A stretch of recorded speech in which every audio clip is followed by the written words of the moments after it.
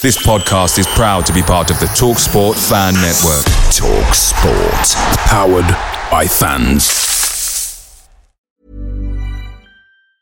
When you're ready to pop the question, the last thing you want to do is second-guess the ring. At BlueNile.com, you can design a one-of-a-kind ring with the ease and convenience of shopping online. Choose your diamond and setting. When you find the one, you'll get it delivered right to your door. Go to BlueNile.com and use promo code LISTEN to get $50 off your purchase of $500 or more. That's code LISTEN at BlueNile.com for $50 off your purchase.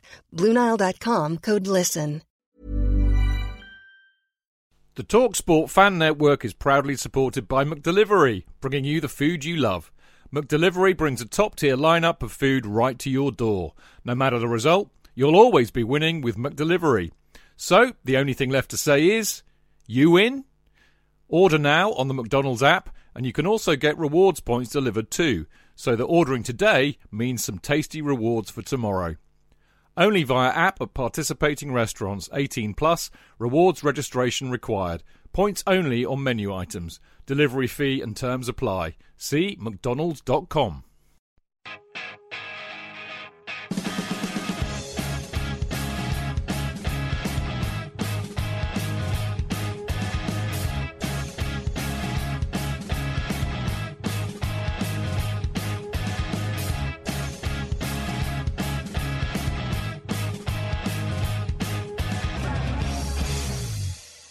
Welcome to the Chelsea Fancast, fueled by Guinness, powered by Celery, the show that dare not lose to Spurs. Indeed. And that, my friends, is very much the point. When you've lost to your most hated rivals so rarely over the last 30-odd years, a defeat to them anywhere, any time, let alone at home, is quite simply unconscionable. So there you go. Now, perhaps we shouldn't be surprised, therefore, that a match of this importance played against a Jose Mourinho side would end in a stalemate. To be fair, Jose did an excellent job in setting up Spurs not to lose, and as Jimmy Floyd Hasselbank said, Spurs got away with a point. They normally come to the bridge and lose. I think he got that spot. He's becoming a brilliant pundit, by the way. Chelsea, of course, I think could have done better. We could have been more clinical. We could have let the handbrake off a bit. Well, yes, of course, and as ever, it's frustrating not to beat them. But I can assure you, we'd all be feeling a lot worse today had Spurs shithoused their way to a win. Perhaps we should take comfort from the fact that we forced the team that is top of the table to defend with 6 at the back and arguably the two most lethal strikers in the league into anonymity. And more to the point, we kept a clean sheet and earned a point. At the end of the day, this is a game that both Chelsea and Spurs dared not lose, and so it proved. And you'll be amazed to hear that the title of the show tonight is Dare Not Lose, Chelsea Fancast number 772. And on this post-Spurs, post-nasal drip show, we have the wonderful Mr. Kidd. Oh, how lovely to be given such a beautiful introduction, Chidge. Thank you. Always my pleasure. Now, we also have the ever so lovely Mr. Dan Silver. Hi, guys. It's good to be back. Always good to see you, Dan. Always good to see you. And last but by no means least, for a first time in what seems like bloody ages, the remarkably gorgeous and lovely Alexandra Churchill. I'm sorry, who are you people? I thought this was my pub quiz. Actually, no, this is a history. This is a history hack, a special edition, Alex. What would you like? God, no, please, no. I've got a whole week of that next week. Please no, don't I think let's pick a subject from history. We could talk about it. I tell you, we could do it. Or we can ask you some complicated questions on cricket. How's that? Very good. I'm going to spare Alex that because she works so damn hard on those history hack things and other things. I'm sure this will be light relief. I hope it's light relief for all you good, lovely people out there. Now, on the show tonight, we will look at how Jose made it so difficult for Chelsea, rue some missed chances, discuss why it was so important not to lose to Spurs, and ask whether failing to beat our rivals really is an issue at the moment. Or really is an issue at the moment, if I was to read that correctly. In part, it's all about the intonation. Anyway, in part 2, we take comfort from another clean sheet and applaud Mendy, Silva and Kante, Kovacic and James In particular, we ask whether Werner, or Werner if you prefer, needs a rest. We discuss why and how Tammy needs to improve. And with Pulisic and Havertz now fit again, we wonder if Frank will change the TNT formula up front. And in part 3, we discuss the return of the bridge. With 2,000 Chelsea supporters allowed back in against Leeds and Krasnodar next week. The Chelsea Supporters Trust has been vociferous this week about the ballot system and the extortionate pricing. And Trust members, Dan and myself, will discuss the iniquity even of the situation and what the Trust is doing about it. And finally, to wrap up, as we always do, we will have emails to read out. But of course, before that, we're going to look ahead to Wednesday night's Champions League match against Sevilla. All of that and more. And more even, after this very short break.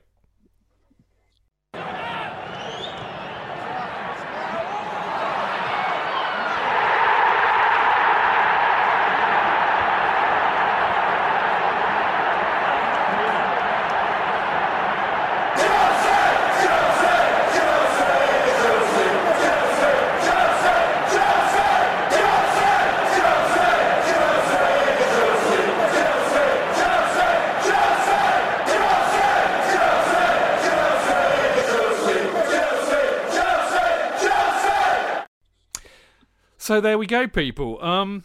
I also forgot to mention Mixlr. Yes, every Monday and indeed Friday, we do this show live on a platform called Mixlr, which is mixlr.com/Chelsea-fancast. And that means you can kind of listen to the damn thing live, but also join in the chat room, which is quite a popular, fun thing for people who can talk amongst themselves and totally ignore what we say. Sometimes I will give them a shout out, mention something interesting that they may have said.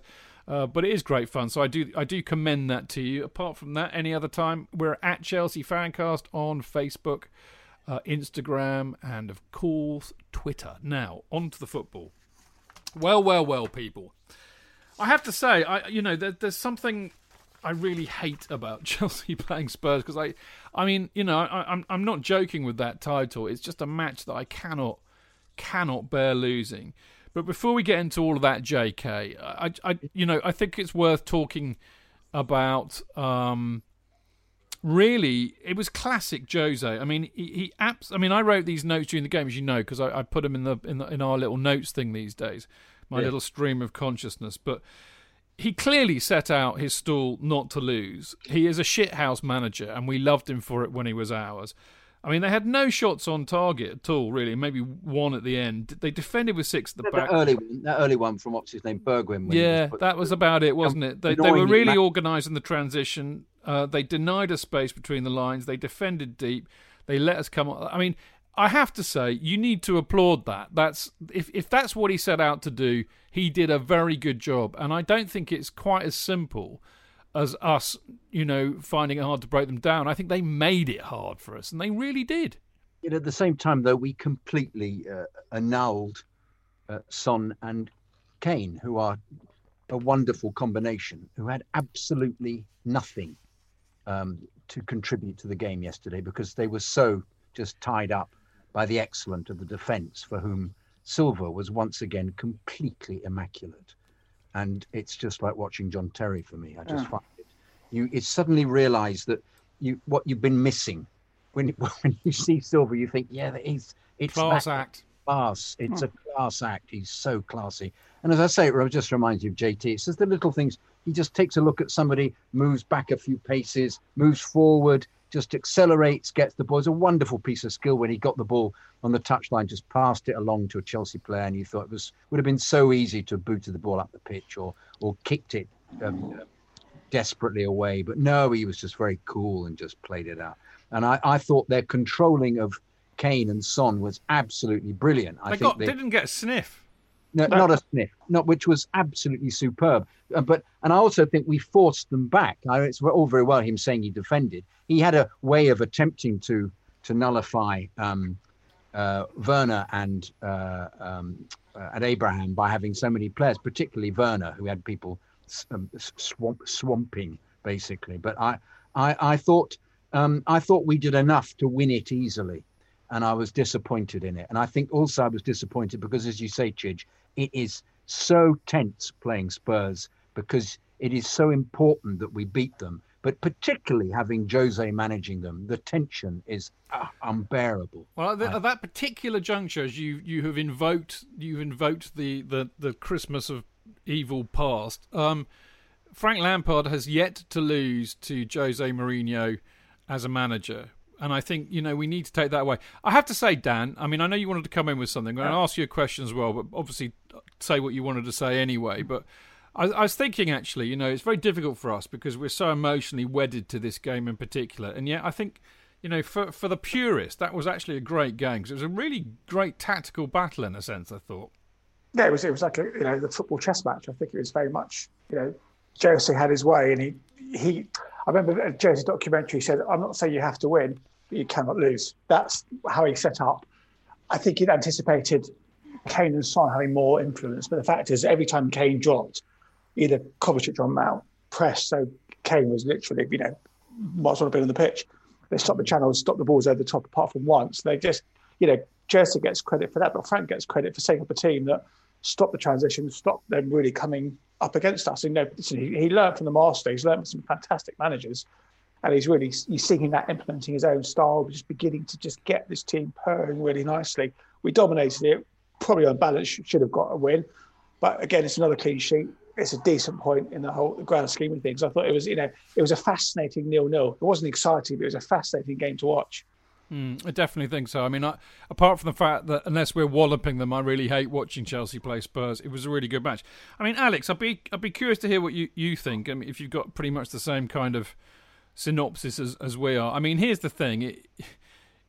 Inevitably, in a sense, they were going to cancel each other out because, I think Dan reminding us of that famous quote that Jose made to Chelsea players, of course, ironically, was so relevant if you're a Chelsea fan to this match, is that, not saying we shouldn't try and win it, but do not lose it. And I think, I go home thinking, well, all right, we didn't lose to those bastards. I'm okay with that. Well, the key to it is scoring early, which is what happened when we smashed United under him 4-0. If that goal from Mason Mount counts, then you end up destroying them, because I don't think there was a plan B. I think if it came down to an actual football game, then we would have smacked them about, judging by what I saw yesterday. Well, Werner's goal, if that's not offside, boom. Yeah. Was it not? I thought it was Mason Mount. No, it's Werner. Yeah. So, yeah. If that happens, if you get the early goal, then his game plan goes out the window. We didn't get that early goal yesterday, and I was quite proud of myself. I was quite a grown up about it. I was like, he did this enough times for you, and you didn't complain then. And I was quite magnanimous. And then he came out at the end and said that they deserved to win, and they were disappointed, and I wanted to punch him. Yeah, but he was clearly lying. He was clearly. I mean, people talk about Donald, and I don't mean to say this inferring any political bias or anything, but people say whatever Donald Trump says, you can say that basically he always just basically accuses everybody else of what he's guilty of. You can also say the same about Jose. Whatever he says, it's the opposite, because he's a liar. That's how I have to tell you.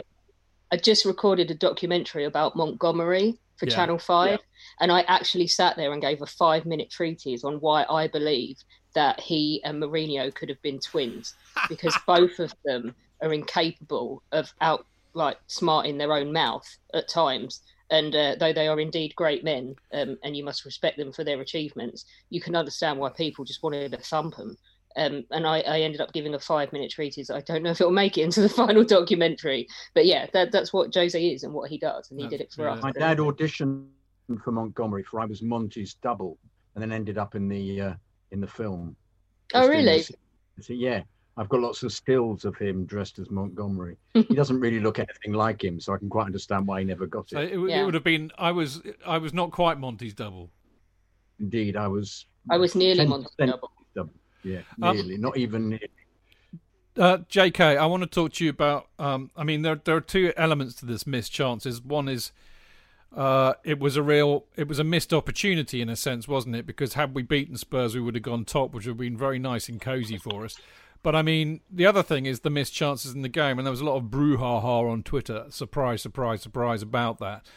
I had a bit of a discussion, shall we say, on the Discord group I don't think that there were many real clear-cut chances other than possibly, and only possibly, Giroud's. I mean, it came to him. Yeah, I mean, that was not a clear-cut chance in my book because it came to him very, very quickly. I mean, okay, we've seen him put goals away like that. So I think the thing is that basically, I think that most of them were half chances, and Spurs made them half chances by closing down the space. It was, they defended really, really well. So would you say missed chances? Because I know you can be quite harsh on this, or would you say they were half chances? Well, I think the dilemma is when you're playing a game like that tactically, and you're playing so well in defence, which they've actually turned that round. It helps having a goalkeeper who can actually save the ball. But the half chance becomes the way of winning the game and going top, and that's the trouble. And when the same centre forward misses all of them, you then have to point the finger, and you then have to point the finger at Frank. But do you think Giroud should have come on earlier? That's what I'm just saying in that very sentence. You've got to point the finger at Frank for not bringing Giroud on earlier, particularly since Giroud scored a completely phenomenal world-class goal the day, and to have Tammy just not being on it, and he's we've talked about this before. He's that double thing of being very good in moments and then suddenly just lagging behind. It's like running into the penalty area, the kind of thing that Giroud does constantly, because that's the kind of player Giroud is in the penalty area. He sniffs those things out. And with Ziyech, and well, it wasn't as much Ziyech, who I thought was slightly off it, but James putting those wonderful crosses all the time.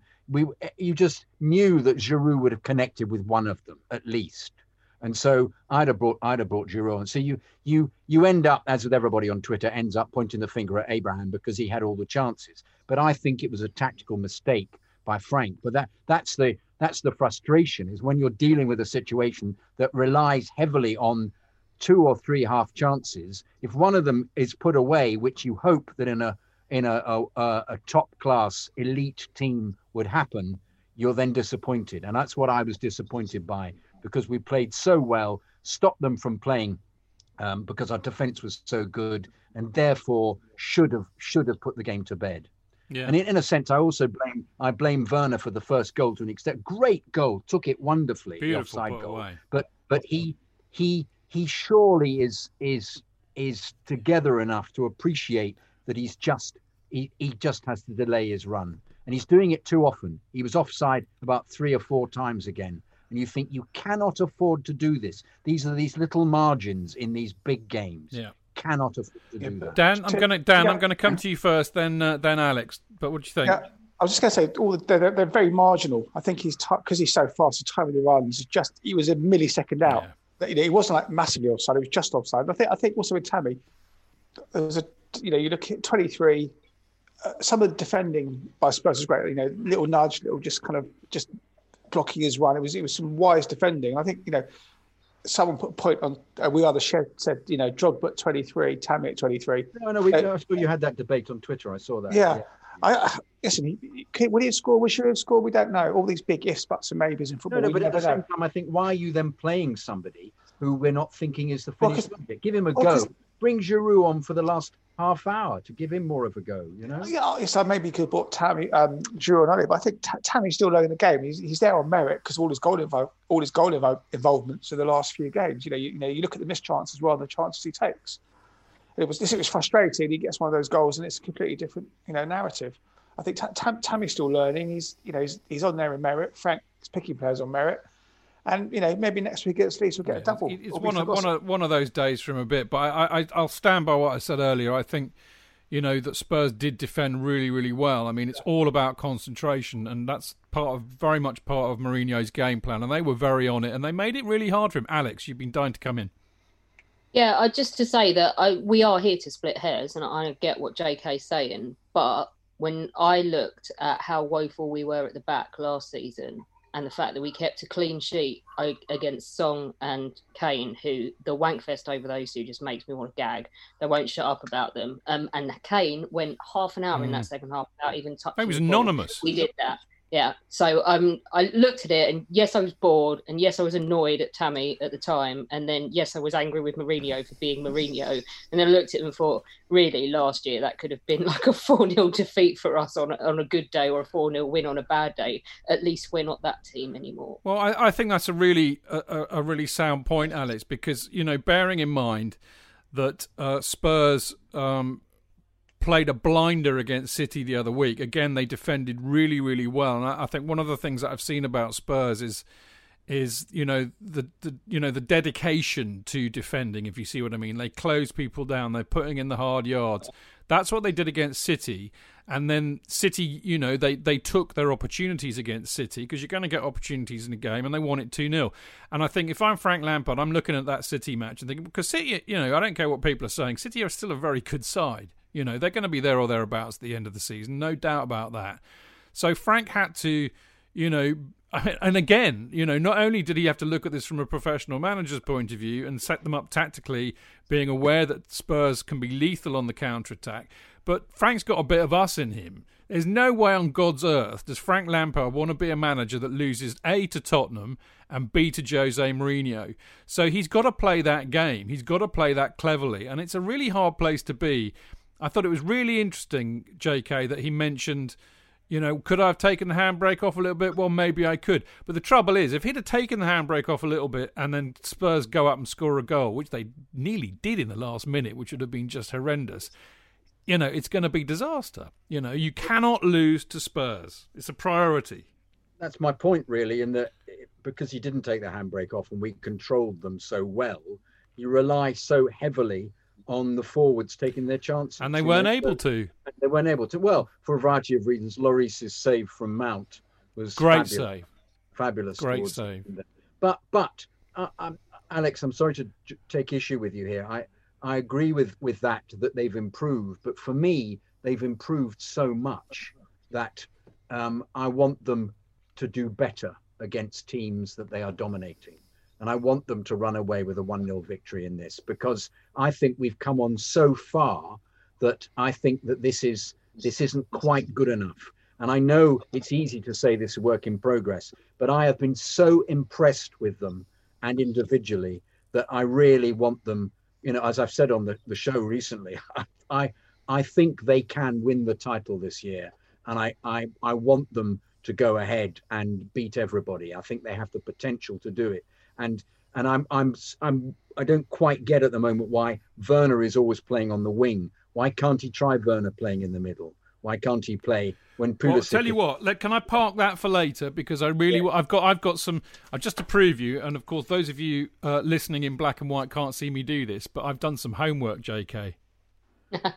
Okay, about Werner. You'll be very pleased. That's all I'm going to say, but we'll save that for part 2. You just showed me your shopping list, Chidge. It's not my shopping list. It was a post-it note with some bets on it. I don't know. It's a technical analysis of Timo Werner. Alex, have you got your hand up? You have. Do you want to reply to JK? In response to JK, look at me putting my hand up. I do my own editing on a podcast. I don't cut people up so much because I know how annoying it is. Some of us could learn from that, me included. Just to say that they turned up not to lose. I know we say none of us wanted to lose, but they turned up not to lose. We set out to win yesterday. There was a difference. And so when you're talking about hang on, cup draw. FA Cup home to Morecambe. No way. Morecambe. Yeah. Eric Morecambe? Yeah, Marine got Tottenham at home. Who have got Tottenham at home? Marine, the lowest ranked team in the cup. So we got Morecambe at home.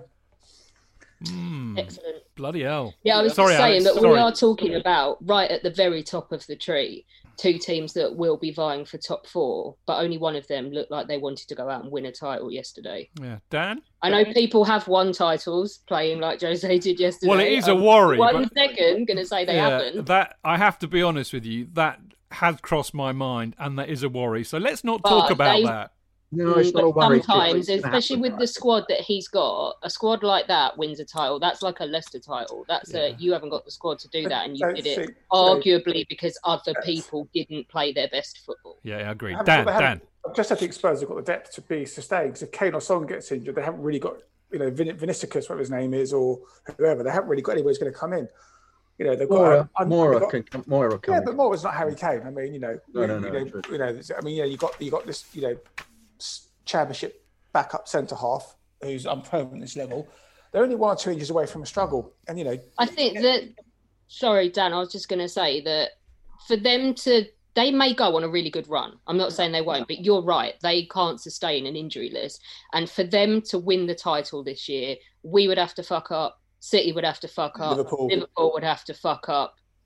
And although Leicester losing home to Fulham today, so yeah, well, they got one back, I think. But but so they're not going to win the title on their own merit. They would need factors to play in their hands. Yeah. And City might just find the form. And you know, Leicester lost to Fulham today. Well, they did 2-1, just finished. Fulham were 2-0 up. Yeah, I had 3-1 JK in the Prem prediction, so I'm not happy. Me too. Me had 3-0. Oh, mate. Fulham are dreadful. I feel your pain. Listen, chaps. I'm just going to move this on. I mean, the bottom line is, I think that, you know, and actually this segues quite well into what I want to talk to you next, really, which is about, you know, us not beating rivals to date. But, you know, I obviously want to beat Spurs. I want to pulverise Spurs. I want to smash them. I want to grind them into dust every time we play them. But, you know, this stage of the season, you know, a stalemate, tactical stalemate, 0-0, where actually second half I thought we played really, really well. On another day, one of those goes in and it's a different game, is okay. At this stage of the season, that's okay.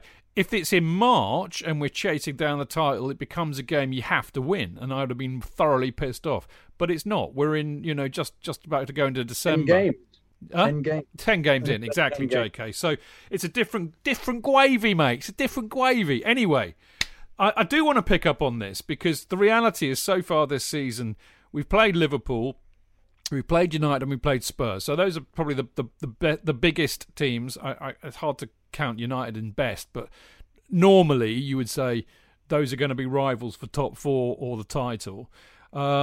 We drew against United and Spurs 0-0. We lost to Liverpool 2-0. I have to say, I mean, I know this has been doing the rounds on Twitter. I personally don't think this is an issue because I think that Liverpool game is such an outlier. Beginning of the season, half of our team weren't playing. United, you know, the priority was to not get spanked by them because they had our number for the last year or two, and also to keep a clean sheet, and we did that, and we were away. And I think, you know, as we've just been describing why, you know, 0-0 against Spurs yesterday was no disgrace. So, personally, I don't think it is an issue, but I just wonder if there is anything in that, Alex. I don't think so. Not when Liverpool are drawing with Brighton and Leicester are losing at home to Fulham. What the fuck's just happened there? I don't know. But yeah, I think that this is, there are factors at play this season that we have to allow for, and that's a total lack of a crowd, a total disruption in terms of scheduling, a late start, COVID, basically, that are going to have weird impacts on it. And I do think that the crowd is one of them, because you've noticed that people going home and away isn't what it should be. So I think in an ordinary season when the margins are so tight that you can only lose 5 games to win the league, I think it would matter more. I don't think it matters as much this season. I think this is like 1954-55 all over again this season. I think we'll come up on the rails and just I think we'll be. Did you hear the classic commentary? Oh, it's year ends in one. It's Spurs this year. I know. Yeah. What's that all about? Just the other thing you were saying about injury. It's also not just injury. It's also somebody catching COVID. Well, they also said last night, they said that when Maradona was born, Spurs were top of the table. And when he died, 60 years later, they were top of the table. What does that even mean? They were drugs. They've never been top of the table once in the 60 years in between. So why even I think Spurs is top 4. I think that's what they've got to aim for. But I just cannot see them even with Jose in charge. I mean, we had this out with Ricky on Friday, and you know, he's like Chemical Alley, but for Tottenham. And, you know, I said, look, you know, we haven't even had St Totteringham's Day yet in March. And, you know, you can set your clock by it, even with Mourinho in charge. Although the fact that they've got Mourinho in charge does worry me. It's his second season. We know what he's like. You know, he's not a mug. So, but they'll go Spursy. They will, Jonathan. That's exactly what I was about to say. They will go Spursy. That's the thing has to remember. They always go Spursy. That mentality in that squad is not there. They've got no winners. I mean, but Bale I wouldn't say he's one of those. He's a winner, yes, but he's not kind of like a vocal winner. He's quite quiet, quite introverted. He's not like he's going to come on, punch it like Thiago Silva. The difference he's made, he's a well, we're going to talk about him in a minute, Dan. Good segue. But before we do, I just want to say I've just had a thought actually listening to what you've all been saying about, not beating our rivals. It's not an issue because the season's very different. I think you're right. I think maybe this season's going to be a bit like the Grand National. So what will happen as the months progress and we're taking casualties left, right and centre, all the teams are. The one that will win, it'll be like last man standing on the pitch, I think. Feynarven, Chich. You need to look it up from the Grand National. Go on. I think that they were the last horse left in it, weren't they? Yeah, everybody else fell over. What year was that? 1927. Okay, you remember that vividly, clearly. I was there, Chich. I was there. You were the jockey, in fact, weren't you? I was the horse. I was. No, I can't remember what year. 67? I can't remember when it was. Well, there you go. I was vaguely aware of that, but there you go. Anyway, who knows? It's going to be. I think it's basically what we're saying is it's going to be a really attritional season. It's going to be really, I don't think we can compare this to any other season because of the rapidity of the fixtures, the soft muscle injuries, and all of that. And I think you're going to find that there won't be a runaway leader. I think the top place will change hands a lot. And I think the winner will be the one that limps to the end, as I said. Anyway, we're going to have a quick break, and then when we come back, we're going to talk about our fantastic defence. They definitely need a big up. We'll talk a little bit more about Tammy. I thought Jimmy Floyd Hasselbaink had some really interesting things to say about that. We'll talk about Werner and what happens with Werner and Tammy going forward, including my tactical analysis written out on a post-it pad before the show, especially for JK. But before all of that, the weekly plug for CFC UK fanzine. As you know, you can't get it at the stall, and there's a reason for that, because we can't go back to the football, although that's changing on Saturday. More of that later as well. But so what Dave's doing at the moment is he's sending them out by post, or you can actually subscribe digitally. You can do that by going to cfcuk.net. And if you want one in the post, which I do, I have it here. I can prove to you I have it here. Dan will recognise this. You seen this, JK? Hello, that's my latest issue of CFC UK. The bottom line is CFC UK. You can get it by post by emailing. I've lost the email address. That's stupid of me. Bugger. I think it's cfcuk@gate17.co.uk, as my memory serves me correctly, and it's a couple of quid. How did I lose that off the script? I must be going potty. Anyway, we'll be back very soon when I've collected my brain from wherever I've left it.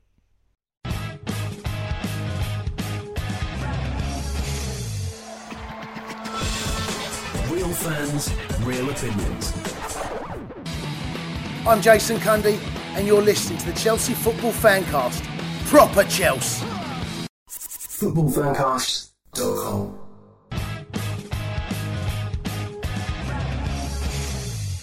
Welcome back. This is the Chelsea Fancast. I'm Stanford Chidge, and I've got Mr. Jonathan Kidd with me.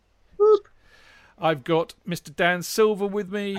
Hello. And I've got the lovely Alex Churchill, the girl who likes balls. What's happened with your blog, mate? I did it for the first game of this season, and then I'm just going to level with everyone and just say I just cannot bring myself to care in these circumstances. I watch all the games, I do, and I care about the results, but it just without your mates and without the social aspect, and that's what the blog was really about, was what it was like to be there, and we're not. So. I know. I kind of feel like that with the show, really, but, I love seeing... You're tougher than I am. You never told me that. Well, no, but it's not the same because we spent so much time talking about being there. I'd meet up with you for a cup of coffee. We'd have a bit of a gas. I'd see Alex quite often. I'd see Dan in the pub. That's what the show was always about. But I love seeing you lot on a Monday evening, so I shall be doing this until they cart me off in a box. Anyway, now, somebody who I hope doesn't get carted off in a box for a very long while yet is Thiago Silva. I just wanted to start this part really by picking up on what we were saying in the first part, really, which is, how well I think they played defensively anyway yesterday, but of course how well they've been playing recently. And of course much of that is down to Mendy. Much of that is down to Silva, who is a Rolls Royce of a player. Much of that is down to, I think, also Kante, who's now playing in this kind of deeper role, which is his best position, I think. He's the ultimate disruptor. And as we said earlier on, Kane and Son never got a sniff, which, that at the moment this season takes a lot of doing. But I've got to say, JK, I think Mendy, could be our best buy this season. He is a very, very, very, very good goalkeeper. Well, there was originally all this talk about him being a stopgap for some reason. I didn't understand, because if there's a tape gone off. If he's been spotted by Cech, and Cech is clearly a main mover within the club, then he's going to be pretty good. And so he's confirmed all the original suspicions that everybody who watched Rennes last year would, of course, tell us what a fantastic goalkeeper he was. But yeah, he has that ability to do nothing happens for about for 80 minutes, and he makes a great save. His concentration is so good, and he makes all the right decisions, and clearly gives everybody in defence great confidence, and the defence no doubt inspires him as well. So he's top banana. I think he's wonderful. I think that's a position filled. We were looking for top positions being filled. That one's filled. We've got a centre half being filled. That's filled. Still not. Zuma has improved and has really come up, but still not quite 100% as what is required. Chilwell and James, brilliant in defence. So I think we're one away from being absolutely superb.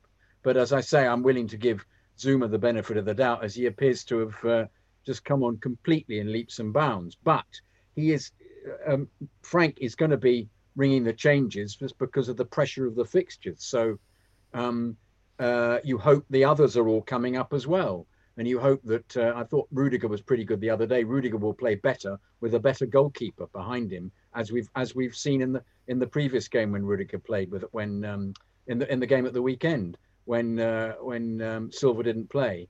I think Mendy contributes in many ways as being top banana, but it's exactly what is required if the team is to aspire to being the elite club that I think Roman wants it to be again. I don't think he's ever stopped wanting that, to be honest, but I know what you mean. Alex, we've not talked to you really. I mean, I don't think we've seen you since we signed Mendy, actually. I could be wrong. But what do you think of him? I really like him. I do. Do you know what I love about us this season is, and I said this right before, I was about to tweet this the other day, right before drama happened, is that we have become, we have stopped being that team where literally you don't know what the fuck is going to happen when kickoff arrives and you don't know who's going to turn up. We have become much more dependable and much more stable and much more, we make sense more on the pitch now. And given the chaos at the back last season and that, obviously that had to change. And Mendy's just a massive part of why it has changed. And I think he's brilliant. I think, was he not like training on his own because he didn't even have a club a little while ago? Yeah, he's unemployed.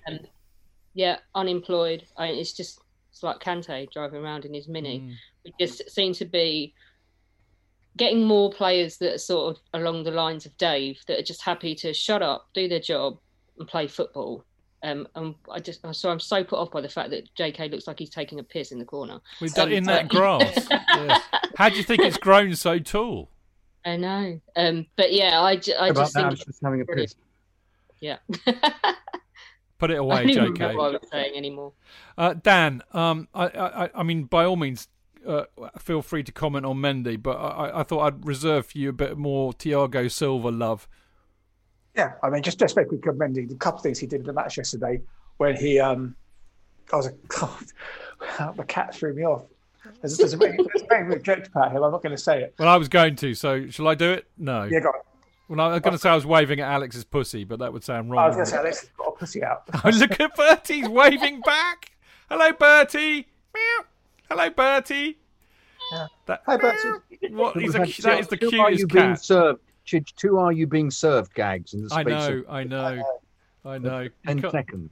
I have to say that, Bertie is probably my favourite cat. I do love that cat. Anyway, sorry, Dan. It's not only him, but we were on a Great War Group thing the other day. Everyone's cats seem to have become Zoom usurpers. As soon as they see Zoom go on, there they are in shot, mugging for the camera. Is Kim knocking one out now? Over Alex's No, pussy? he's not. Look, right, we've upstaged you with Bertie, Alex's pussycat. So I shall shut up. You were talking about Mendy and Silva, mate. Yeah, before we paused. So yeah, very good. Yeah. What little Mendy had to do, he did really well when he came out towards the end to push that cross away. Just takes the pressure off. I think he's absolutely calm and personified. But no, Silva's just he's such a joy to watch. I mean, if we could have got him like 10 years ago, what a footballer! Every bloke I know has a man crush on him. Everyone. Yeah. He's just something about him. He just effortless. He reads the game so well. He just steps up when he needs to, steps in when he needs to. It's just fantastic watching him play. Brilliant. I can't remember. Sorry, go on, mate. Go on, finish. I was going to say, how much Zuma's sort of has improved. He's still got the odd Ricketting, like right at the last minute, but Zuma looks significantly better player. He does all like the dirty work. He's almost like Silva's going, Zuma go here, Zuma go there, whatever. It's great to watch. That unit as a back four, Chilwell, James, it's a really, really good, strong back four. They're getting better with each game, hence the clean sheets. The transformation in the last 10 games has been phenomenal compared to last season. I was going to say, and I can't remember whether it was Henry Winter or Alison Rudd in the Times, but they picked up just how smooth and he just has all great world-class players. Silva has all the time in the world. And as I said, I can't remember whether it was Henry or Alison Rudd who writing their report on the match, said that there was a moment where a ball came along and he headed it, but he twisted in the air so he could head it to Chilwell, who could then initiate a move. And he said that that's what Silva's all about. It's not just about blocking and defending. He sees what he does as always an opportunity. So whenever he blocks, defends, intercepts, he's always thinking about moving the ball forward, and it's a joy to see. But JK, as you and I were saying, because our love for Kante knows, or Conte as you like to say, knows no bounds, and I'm just so. I mean, I don't know. It's really weird, isn't it? Is it a coincidence that because he's playing in the position that we like to think is his best, he looks back to his best, or is he back to his best anyway, and it just happens to be that Frank's got him in that deeper lying role? Either way, I'm so happy to see him looking apparently free from injury. I think it's the latter one. I think he's good. He's finally had a rest. Yeah, he's as good as he's always been, and he just happens. Frank wants him to play a little further back, actually. He was wonderful again, absolutely wonderful. But we've got them all. But this is why, really, I'm slightly disappointed about yesterday, because we've got that sussed. Frank's got to get it ticking up front, and then we'll beat everybody. By the way, bizarrely, "Are You Being Served" is on in the background on my on my computer. Did you secretly watch it 24/7 to see if you can pick up any gags? No, it's always the pussy gag. I look at those always. So you've got indeed, Mrs. Though you got there before me. And no, it's just Jonathan is actually sporting a blue rinse tonight and a dress. He's got the John Inman cap as well. Yeah, I've got. Yes, I'm free. But in fact, bizarre. I'm actually I'm digitizing all my Betamax tapes, and it just so happens that one stopped in the middle of what we're doing. That's why I got up and went into the tall grass and looked as if I was weeing. I was, in fact, putting a new tape in. And "Are You Being Served" has come up. How about that? Yeah, but just going back to the attacking force, we've scored a lot of goals this season. It just happened. We came up against a very belligerent Tottenham side. So I'm not too worried about the attacking. That, again, like defence is slowly taking shape. But I have to say... Yeah, the ref didn't do us any favours. No, he was a twat, wasn't he? But, I mean, we kind of expect that now. But... it's interesting what you say there. I mean, and I agree with you. As I said, I had this argument on Discord. I think that we didn't have any clear-cut chances. We were feeding off scraps. That had a lot to do with Tottenham. But I think we should be honest enough to be able to say, could they have done better? Could we be more clinical? Because we know that we do have that in the tank, that not being clinical. And I thought, I mean, I tell you what, he is far too underused. And he is a brilliant pundit, Jimmy Floyd Hasselbank. And... I mean, we sit here. I mean, look. Number one, we hate the fact there are so many ex-Liverpool players who are completely myopic and biased. But on the other hand, we also moan about the fact that there are no Chelsea pundits on there to be completely myopic and biased in our favour. But what I would say about Jimmy Floyd Hasselbank, while he clearly loves this club, he's a really smart bloke. He knows the game, but he's not biased, and he calls it as he sees it. And I thought, well, fair play to you. And I mean, if I'm going to hear somebody criticise Tammy Abraham, I'm going to take it from Jimmy Floyd Hasselbank. And it was really funny, and I said this to the boys on Discord, that I remember that hat-trick, the perfect hat-trick he scored against Spurs in that series of 4-0s that we did. And I think he would have taken one of those chances. But then again, he was way more experienced than Tammy, who is still relatively young. But, Jimmy said Abraham had to do better today. He needs to step up. And I think that's true. But I'll go back to what I said a few weeks ago, JK. I think that Tammy is capable of stepping up, and I think he's capable of making those improvements, and I think that you will see that. I think he's already improved his all-round game a lot from last season. So whilst I'm disappointed he didn't manage to put one of them away, I'm not worried about Tammy. I think Tammy will come good for us. I really do. Well, I'm worried as to what will happen if Giroud... I mean, I think it's all gossip about him going at Christmas, but I don't know who on earth would replace him. Just because of what we've talked about. But at the moment, he can't afford Tammy to not be up there the same level as is required for the way the rest of the team is being set up and performing. And I have to say, I include Werner in that at the moment, because Werner's not playing as well as we know that he can. And I think it's the same with Tammy. We've seen, it's like they've set themselves their own bar, is that Tammy has set himself up as being terrific and skillful, and when he occasionally lacks in concentration, I think like at the weekend as well, I wasn't very pleased with either of their performances, and I think they both brought that into the game again, and that's why I think Frank should have changed it. Can I just say though, what a problem to have. I mean, don't forget, not so long ago we're sitting there looking at the team sheet thinking, fuck's sake, have we got no one else that can play instead of Morata? Yeah. Look at it now. Such high standards. It's or great. Batshuayi. Yeah. Yeah. We're really going to have to use him. I absolutely agree with you. Just as I really think the purchases and the way we've been playing and the potential is fantastic. And that's my big thing at the moment, is I honestly think we can be fantastic. You've got enough players, classy players, and I'm sort of running before I can walk, really. I want them to be fantastic now.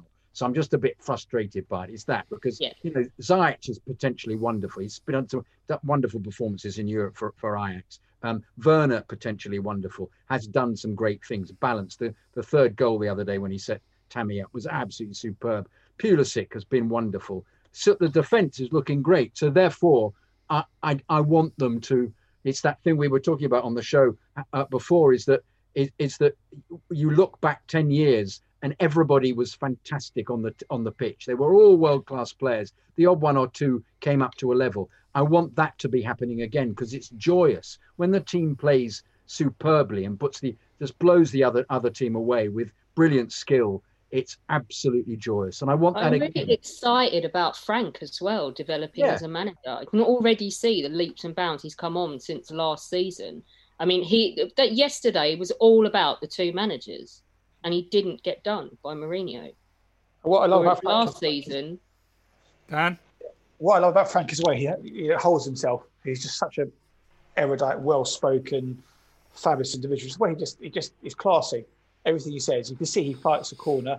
I think he's very much got iron fist and a velvet glove with those players. I don't think he's happy with underperforming. I think he's got that edge to him. Well, that's how he played, Dan. That's how he played and trained, wasn't it?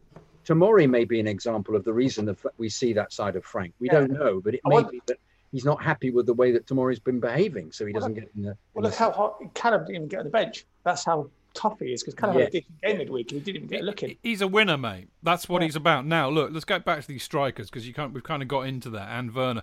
I mean, we talked a lot about this on Friday, didn't we, JK, about Giroud and what a shame it would be to see him go, but one can understand why he would. And I agree with you. I think if he does go, we are a little bit light in that department. There's no doubt about it. And I think given the times we're in, I think what we've got two out-and-out strikers in Tammy and Giroud, and then we've got Werner, who can play left wing, but is fundamentally a striker. And actually, on that point, JK, Now is the time for the Chidge analysis. This is not my shopping list. You can see that? 2 pints of milk. It's not 2 pints of milk. No. Right, okay. Because I saw you whinnying on about this on Twitter, and I thought, I know, I'll have him. I'll prove the silly old sod wrong. I'll blind him with stats. Whinnying? Yeah, whinnying. Whinnying. Like you said, you were a horse earlier on. Anyway, I thought I'll get him. I'll blind him with some stats here. I'll prove the silly sod wrong. And what I've done is I've dug out the stats to prove that you're 150% right. You're going to love this. All right. So when I went back, because Transfermarkt is the go-to place for all stats. If you don't pay for Opta stats, Transfermarkt is the place to go. Anyway, so because I knew that they would tell me how many goals and assists that Werner has scored in his career and whatever position he scored or assisted them in. And that was fundamentally your argument, JK. Is he a left winger or is he a centre forward? Anyway, this season as a left winger, he scored 5 goals, 2 assists. As a centre forward, 2 goals, 2 assists. This season is an outlier, right? This season proves my point. Every other season proves yours absolutely 100%. 1920, 3 goals as a left winger, 1 assist. 30 goals as a centre forward, 13 assists. 1819, no goals on the left wing. 19 as a centre forward and 10 assists. 1718, no goals or assists as a left winger. 20 goals as a centre forward, 10 assists. 1617, no goals as a left winger. 19 goals, 18 assists as a centre forward. And then 15-16, when I would imagine he was probably just breaking through, no goals on the left wing. He scored 6 goals as a centre forward, 4 assists, and 1 goal and 1 assist as the second striker. So I think the case, I'm afraid, my lud, is categorically, undeniably proven. JK is right, Chidge was wrong. Werner is a bloody good centre forward, not a left winger. Discuss. Dismissed. Job done. Okay, I mean, mic drop, bye-bye. I mean, you know. Pretty much. Listen, his stronger position is playing down the middle. I think long term that's what we're going to see him. I just think for whatever reason, Frank decided to keep Tammy down the middle. I mean, listen, he's a goal scorer. He's seen what little he's seen of him. He knows where the goal is. He's a phenomenal finisher. And I think he's going to be north of 20 goals this season. I've got very little worries about where we are at the moment. I think once now Pulisic is fit, I think we might see more of Werner down the middle, and then Pulisic and Ziyech. Well, I was going to, yeah. I mean, what I would say I think you're right, Dan, but I would preface that by saying I think what Frank's got actually at the moment at Chelsea up front are a lot of very, very flexible players who can play a number of roles. Ziyech, Pulisic, Werner, Havertz, all pretty flexible, very modern footballer-like. I do think that, don't be under any illusion. I think having Tammy playing up front in the middle and Werner on the left has actually, to a degree, worked quite well, because I think Tammy will create space for the other players to move into, like a good, big, hairy-ass centre-forward will. And I think that Werner can be very effective coming from inside. He's not the biggest guy in the world. And remember, all the stats that I've just read out apply to the Bundesliga, not the Premier League. He's not the biggest bloke in the world. So maybe he needs to go under the centre-back's radar a bit. And maybe being on the left helps him to do that. So I think fundamentally Frank's got something there. However, and we kind of, again, touched on this a little bit last week. I just wonder, and it was interesting, wasn't it? It was interesting, actually, to see Pulisic come on for Werner. I thought maybe what he would do is take Tammy off, put Werner in the middle, and Pulisic out left. But I do wonder if now Pulisic is fit, he might go back to Pulisic on the left, Werner in the middle, Ziyech on the right. Dan? Well, that's what I think. That's our strongest front three. I think that's our most potent players. I think because you got the absolute pace is to burn. That's going to scare so many defenders because you've got 3. Does that mean though there's less chance for Giroud though, Dan? Yeah, Giroud's not going to. If you've got your strongest team, as much as I love Giroud's not on the bench. It's Tammy as a backup. I think, unless we go back to more subs, in which case then you've got 8 or 9 on the bench, which makes a difference. But that front 3, Pulisic with his pace, Ziyech, Werner, that's a phenomenal front 3. That's on par with Klopp's lot. Well, it is. Well, and I mean, that's actually, thank you, Dan. You're a genius. You realise that, don't you? You've answered my question without me having asked it yet, because I was going to say, but Premier League and all that, you need a bit of an aerial threat now and again. And, of course, Mane, Salah and Firmino don't really offer that at all. And Liverpool seem to do quite okay, don't they? Exactly. Leicester have got Vardy over the top. Kane doesn't... I don't know what He's a big lad, though, mate. He's yeah, no, but I don't know how many goals he gets from his head compared to his feet. Then you look at the other teams. I mean, Arsenal's front three are, well, Aubameyang couldn't hit a barn door. Pepe just likes headbutting. And then you've got Willian. We know about Willian. He's the wrong side of 30. That front three arguably is up there with the best in the Premier League. City's front three seems a little bit unbalanced because Aguero's not fit. Jesus, Sterling, Foden, Mahrez. I mean, But on the other hand, Dan, and I mean, I agree with you, and I think that, as a rule, good defences with two good centre-backs will, eat up anybody trying to pump a ball into a centre-forward all day long. However, we've got Reece James on the right, we've got Ziyech as well on the right, and we've got Chilwell, all capable of putting in superb crosses, which should be meat and drink to a big centre forward. Yeah, it's very true. Although we play between the lines and have balls through. Well, indeed. Yeah. I think Giroud and Tammy are good plan B. I think Stig Werner, those three, they are going to cause some serious trouble to defences because they're interchangeable as well. Because Pulisic can move more central. Yeah. And Ziyech. Yeah. Havertz as well. Yeah. You got Havertz. I mean, you think. It's Mount, Havertz, Kante. In midfield is probably our best three, although harsh on Kovacic. And then the front three picks itself in the back four. We almost got a settled team. You just mentioned Kovacic there, Dan, and that's kind of reminded me. I think we've just done the great man a huge disservice, Alex, because, given a choice, and I think this is the other interesting thing about Havertz too, because clearly Havertz is not 100% fit at all. And clearly the COVID knocked him back a fair amount. Because I was surprised to not see him start, and then I kind of thought about it. I thought, maybe it's going to take him a while to get back to full fitness. So Kovacic started. Wouldn't have been my first choice, but I actually thought Kovacic was brilliant yesterday. And, we seem to forget so quickly, don't we? Now we've got all these amazing players that have come in, that Kovacic was our player of the year last year.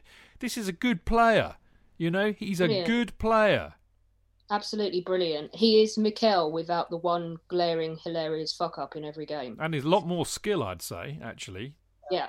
But he's in that same position where you don't get any of the glory, but if you get it wrong, you're the first person that people notice because of where you are. And he's been phenomenal. I think he's great. I still can't believe that Real Madrid let him go. Because they wanted him to be the replacement for... Oh, God, I'm having a brain fart here. Modric. Thank you. Yeah, well done, Dan. Yeah, they wanted him to be the replacement for Modric, but he's not Modric. I tell you what I like about him, JK. What I like about Kovacic particularly is when we and he find themselves in the shit just outside of our penalty area, he has the skill, the tenacity and the wherewithal to just run with the ball out of danger and just keep bloody going, even if there's nobody to pass to, and then very cleverly take the foul and get us out of danger. And he did it so many times yesterday.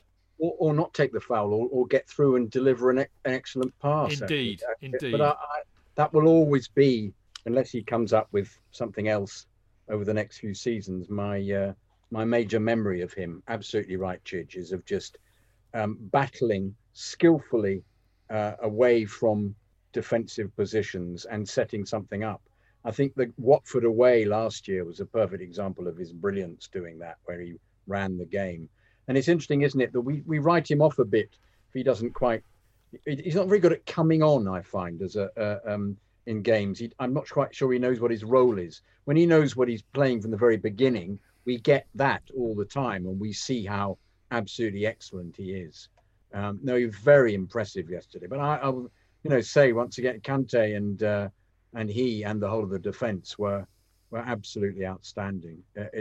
What Mount was as well. So it was just in the end down to the faintest, those narrow margins up front. I'm afraid. Small margins, innit? Yeah.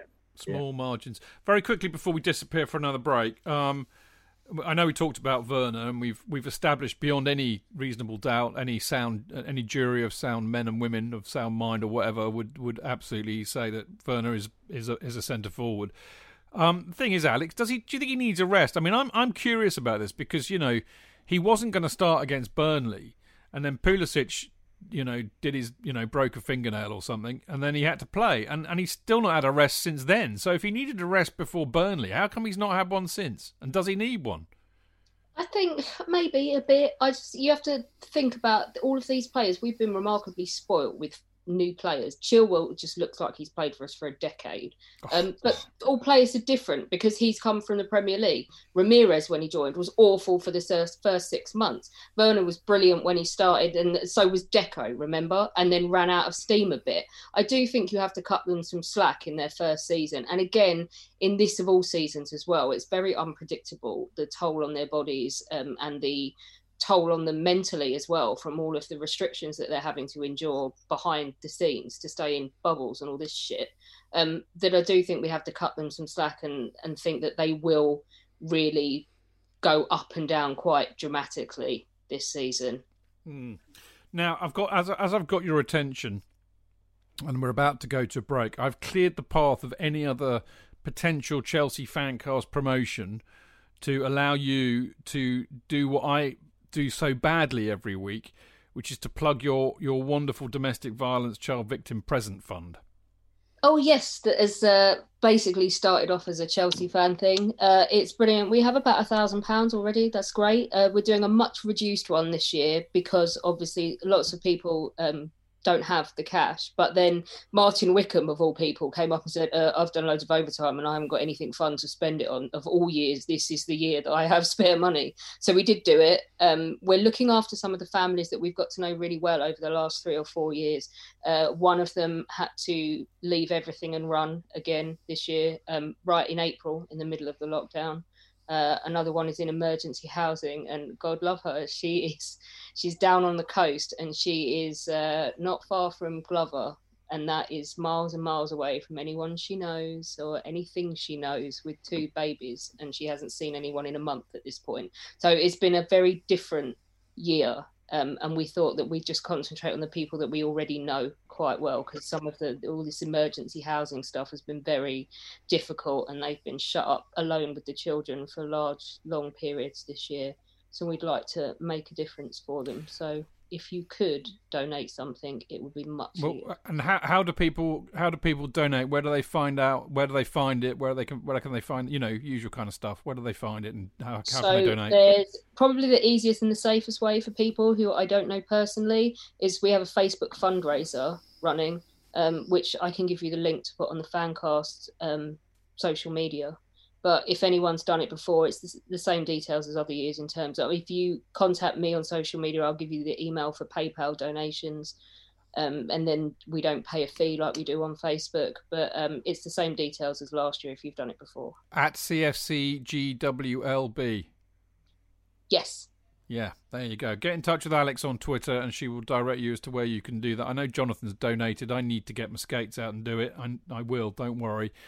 I'm sure we can twist Dan's arm as well. But of course. Yeah. Anybody else out there, please do it. It's a great cause, I tell you. It really I do find myself in the most... So I end up obsessing over things that I never thought I'd obsess over. This year, it's these remote-controlled dogs, but they're balloon dogs, right. Balloon animals. And they're like 60 quid, but they make 100 different noises and they pee. Who wants Oh, wow, I love it, man. Dog that Do they shit as well? I don't know, but I'm looking at it, and because there are 2 brothers and we can't have them fight, they've got one each, and you're looking at them and you're thinking, Christmas Day is going to be a nightmare. And then this is Sam, who many people have met because we've had Harry at football, we've taken him, he met Hazard, and this family we've got to know really well. I rang her the other day and went, I'm really sorry, but I bought them all like a semi-automatic Nerf gun each with 100 bullets each. So she has asked for Christmas for a bulletproof vest. On Christmas Day. Lovely. So, Brilliant. yeah. Oh, well done, Alex. As always, you do superb work, and we love you for it. Very quickly, actually, I did promise you no more plugging, but this is going to be quite groovy, man. But you may remember, I'm looking at all of you as well, actually, in front of me, but you may remember the Art of Football, who make these fantastic T-shirts. They did the great Munich one, they did a Baku one. You know, they've given me a few over the years so I can help promote them. Well, they've got a competition coming up. Oh, yes. They've got a competition coming up, which is going to be on Thursday, so keep your eyes skinned on the Chelsea Fancast Twitter page on Thursday, because you will be required to like and retweet something. I think I can't quite remember now, but if you do that, you'll have a chance to win some either a T-shirt or a print or whatever. Alex. No, I was going to wait for you to finish. Oh, no. Go on. Just butt in now. It's okay. Oh, I just wanted to ask when you were done if I could just quickly do a shout out for Steve Kelleher, Yeah. who I think most of us know by sight if we don't know by name because he's ever present. He has been given a very sad diagnosis, and just to say, Steve, I love you. You're doing so well. I see you on Facebook, and he's doing all of these bucket list things and spending time with family and loving Chelsea still. And you're just an inspiration, mate. And stay well as long as you can. Well, I echo that. I didn't know that. I'm sorry to hear that. So there you go. Good luck, Steve. Keep your eyes peeled on Thursday on Chelsea Fancast Twitter for the Art of Football competition, and dip your hand in your pocket for Alex's Domestic Violence Child Victim Present Fund, and go to @CFCGWLB for that. Now, after the break, we are going to be talking about the return to the bridge and everything that's going on with Chelsea flogging 2,000 tickets for Leeds and Krasnodar. We'll see you in a sec. Chidge. JK! In all the years you've been following Chelsea, you hardly ever miss a match, home or away. But how would you feel if you couldn't be there and it's not on TV? Oh, Chidge, I'd be bereft. Inconsolable. The thought of missing my beloved Blue Boys live. It's all too much. I know, JK, I know. It's all a bit too much, isn't it? Yes. Well, panic not. NordVPN have come to the rescue. They have? Yep, NordVPN allows us to watch any match, even if it's not on live TV here. They do? Yeah, they do. With just one click, they switch your virtual location to a country which is showing the match, and they act as your cyber bodyguard whilst online, protecting your personal data and sensitive info like card details and passwords. Oh, wow, great. But yeah, I bet that'll cost me a fortune. Actually, JK, it's only the price of a cup of coffee per month, and you can use your account across 6 devices. It's a bargain, JK, and best of all, no more tears for you. Oh, thank you, NordVPN. I'm so happy I could cry. Where do I sign up, Chidge? Well, to get the best discount off your NordVPN plan, go to nordvpn.com/Chelsea Fancast.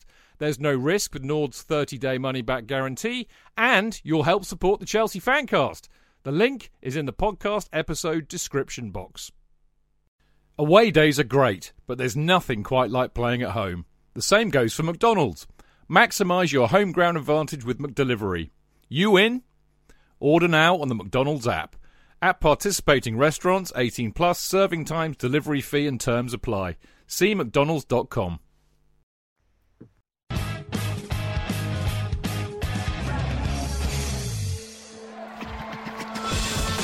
Real fans, real opinions. I'm Jason Cundy, and you're listening to the Chelsea Football Fancast. Up the Chelsea! Footballfancast.com.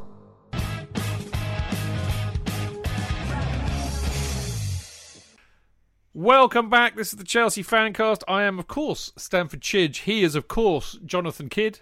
Yeah. He is, of course, Dan Silver. Hello. And she is, of course, Alexandra Churchill.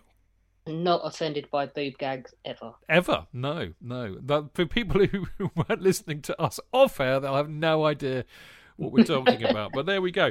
Right, now, this is quite serious. Let me give you a bit of context for this. I know we talked about it with Liam on Friday, about the fact that Chelsea had literally just announced that they were going to allow 2,000 supporters into the Leeds United game on Saturday and the Krasnodar game on, I think it's Tuesday or Wednesday next week, I can't remember now, but which is a huge cause for celebration. I mean, I know that there are quite a few people, myself included, that sitting in a stadium with 2,000 supporters, being under all sorts of restrictions, the whole thing not being full, being worried about getting COVID, a whole myriad of reasons why I can understand why a lot of people don't fancy it. But I know that there are so many people, so many friends who are absolutely desperate to go back to Stamford Bridge and watch some football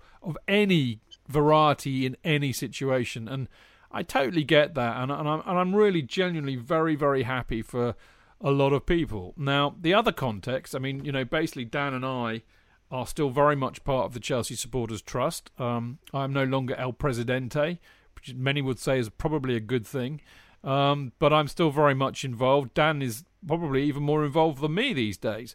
But what I can tell you is that, as you know, I mean, this was on the cards going back to the summer when we thought we might be getting out of the lockdown, and they were talking about it then.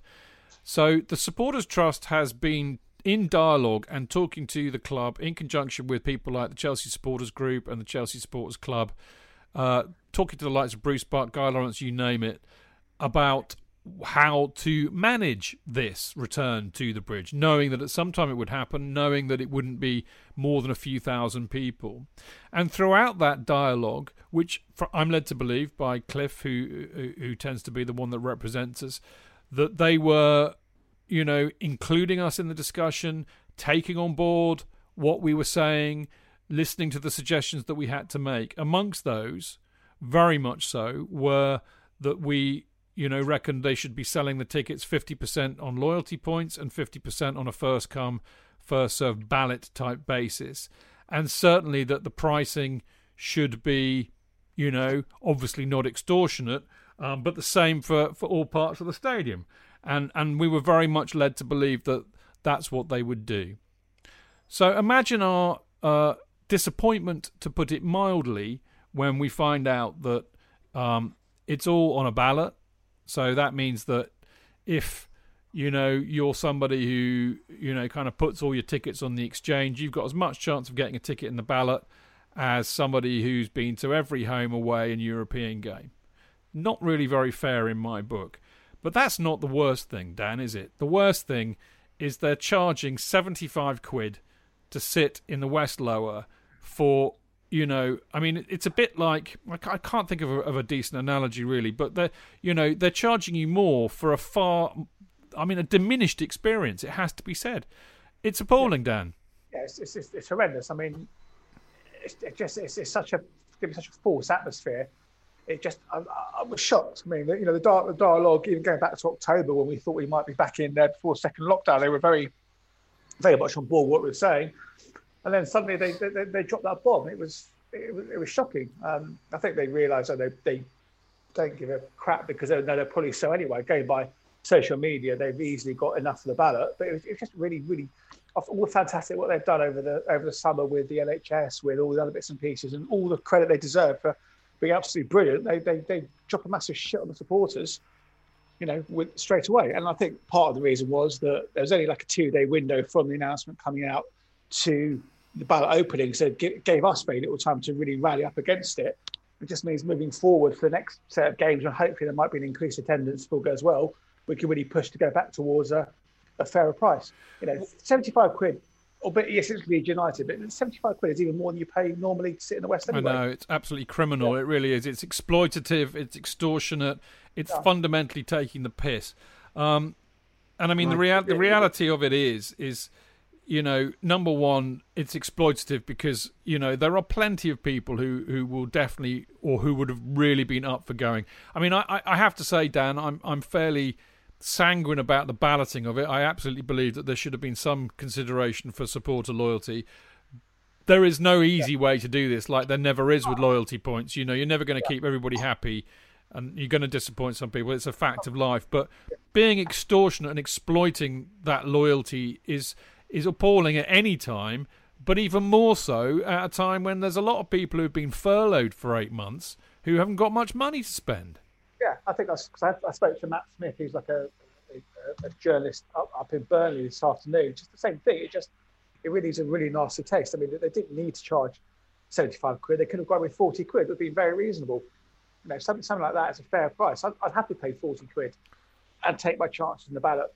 You know, maybe arguably the only thing they might have done is possibly fair as to, if you are successful in the ballot, you can't apply again until you're invited to come back, which means at least most supporters will get a chance they want to, at the short term, to get tickets for the future games.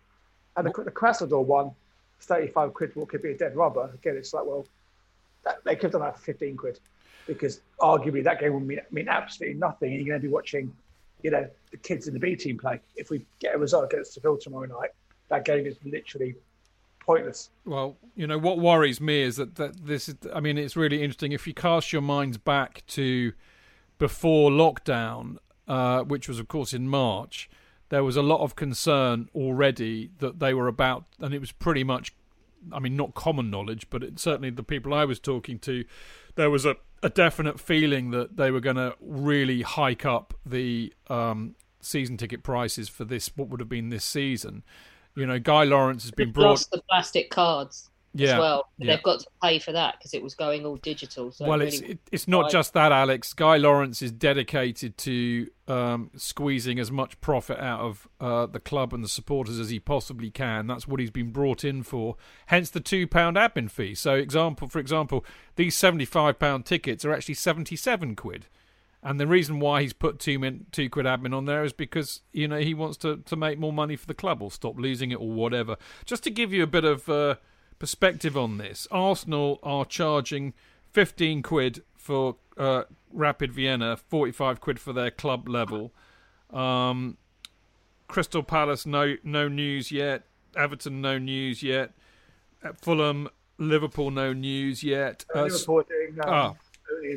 45 quid basically, aren't they? Yeah, only if you're in an L postcode. Yeah, which is understandable. Yeah. Spurs doing 65 quid plus £1.75 admin fee, so they're not far short of us. But we are the most expensive of all of them. And so, what are we doing about this, Dan? What's the Trust doing? Well, Trust is fighting the corner. We're doing all we can. I think we got. Because the next home game after Krasnodar, we'll have a better idea of how the COVID is reacting, if we can get increased fan numbers. And we've got to really then push them to really reconsider, you know, pricing, especially as coming close to Christmas. So we'll have more time to generate some serious interest, because we had 2 days to rally the troops, so to speak. It was almost impossible to do anything meaningful in that sort of 48 hour period. Got a lot of traction with that statement, though. Yeah, but that's all we could have done in the short term. I think, you know, longer term, we're going to be really fighting hard. You know, we've got some meetings with the club up and coming in the next few weeks, and we're going to make absolutely sure that we hammer home how disappointed people are, and just realise that, for sake of, you know, £4,000 in admin fees, do you really need to do that? You know, just the little things like that. The £2 just takes the absolute piss right now. All those little things, you know, they do so much good work, and yet they spoil it. It's a real PR own goal, I think, isn't it? Oh, and I mean, it is. This is not, by the way, and I mean, I've seen some crazy stuff on Twitter saying, "Oh, well, you know, the club have got a right to try and make some money back and all that." Well, of course they have. I know that they're a business, but the reality is that most of the big clubs, unless you get 10,000 people in there, you're going to make a stinking loss on it anyway. And there were actually news reports before the government announced that this was able to happen, that the Premier League clubs were about to say, actually, we're not really interested in doing that. So, you know, they're not making any money on this anyway. So, you know, does it really matter whether they're charging fans 75 quid or 45 quid, Dan? No, it doesn't. Also, I was listening to Kieran Maguire, who's football finance expert, on another podcast this morning. And apparently the government dropped this back. There's no warning. The government just dropped it in the club's laps without any warning. So they had no idea this was coming back. So they had very little time to prep. Not that that's a defence. They just should have read the room a little bit better. Because we're the first to come out, I think, with pricing. So obviously they could have waited to see what the other big clubs are doing and say, well, actually, you know what? Let's go in at 50 quid. I mean, 50 quid is about the top level, I'd imagine, what people want to pay. If we're at tier 2, which we will be, and is that restaurants open?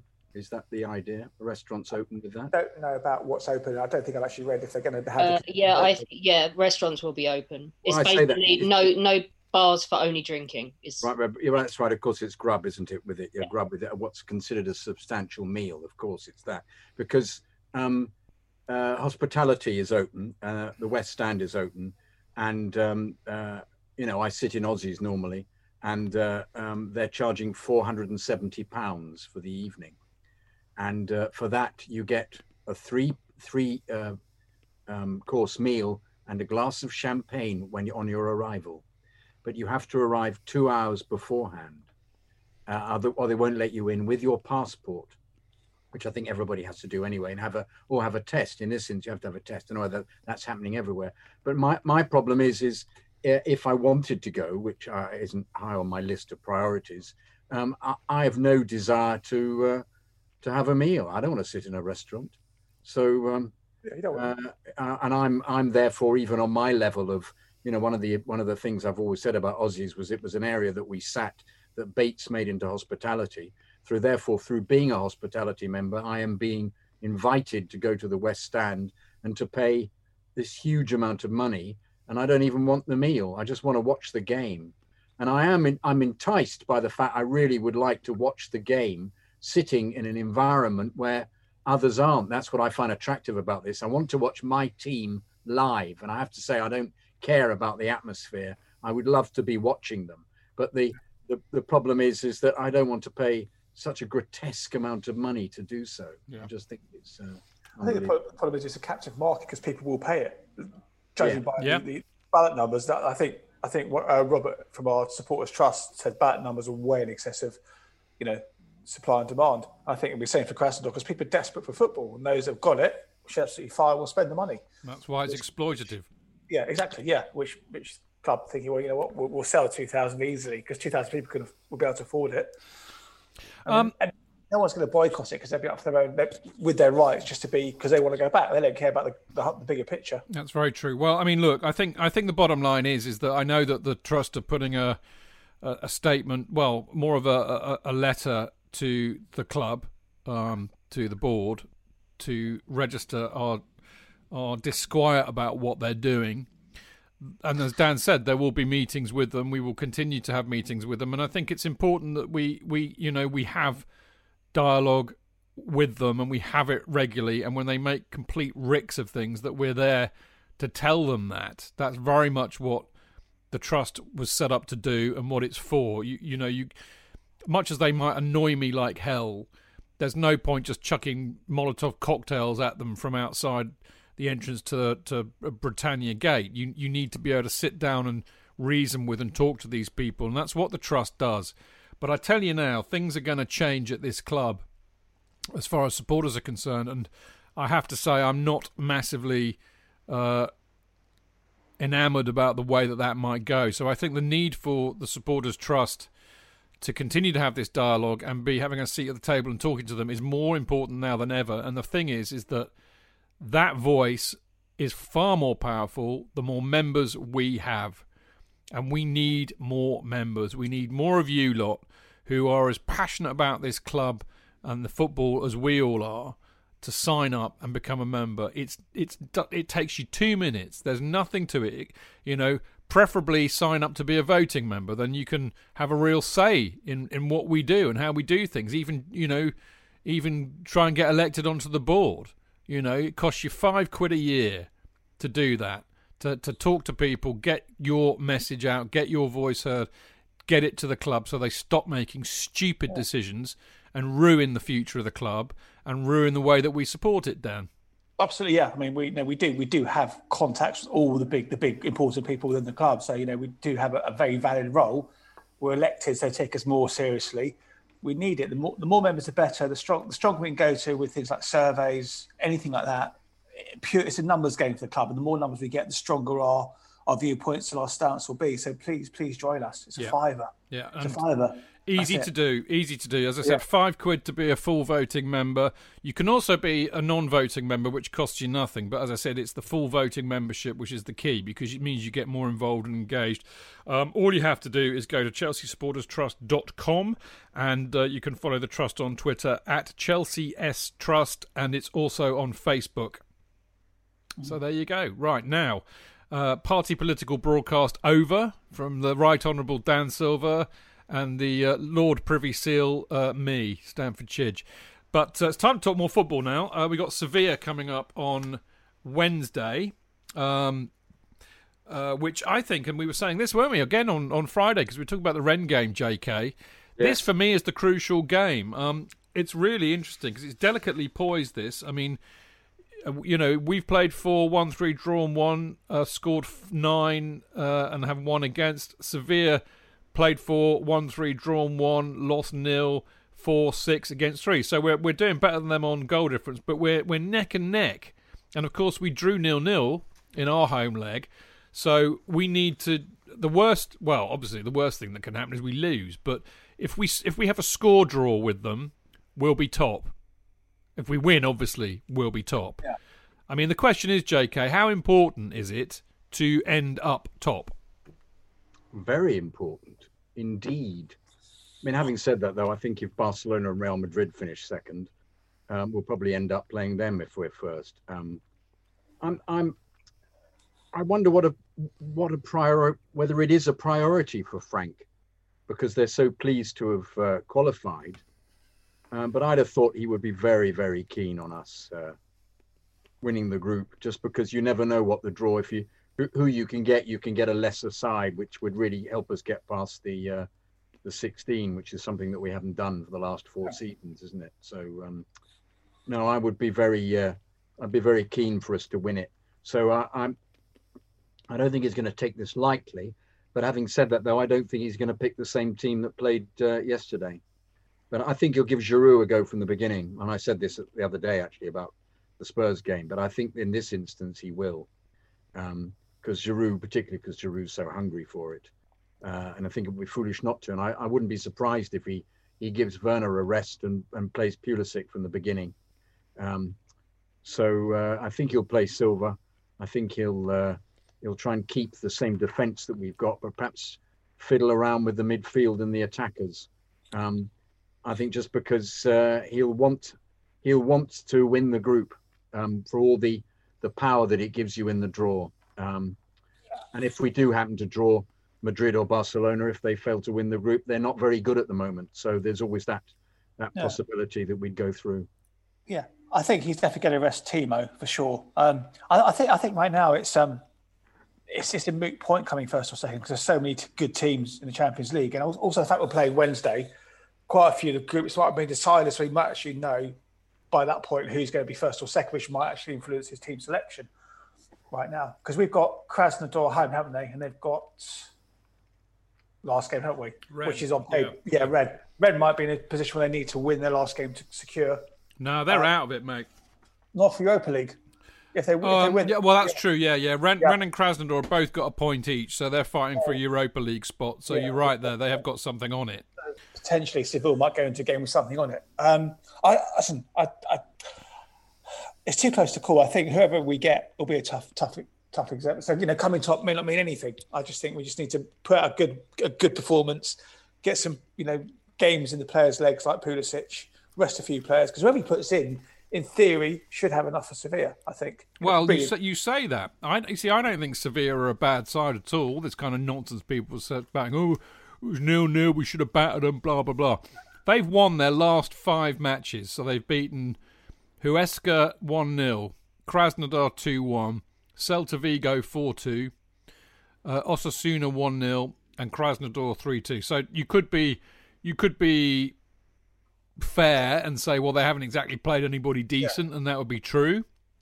And they've let in a lot of goals, actually. They've let in what?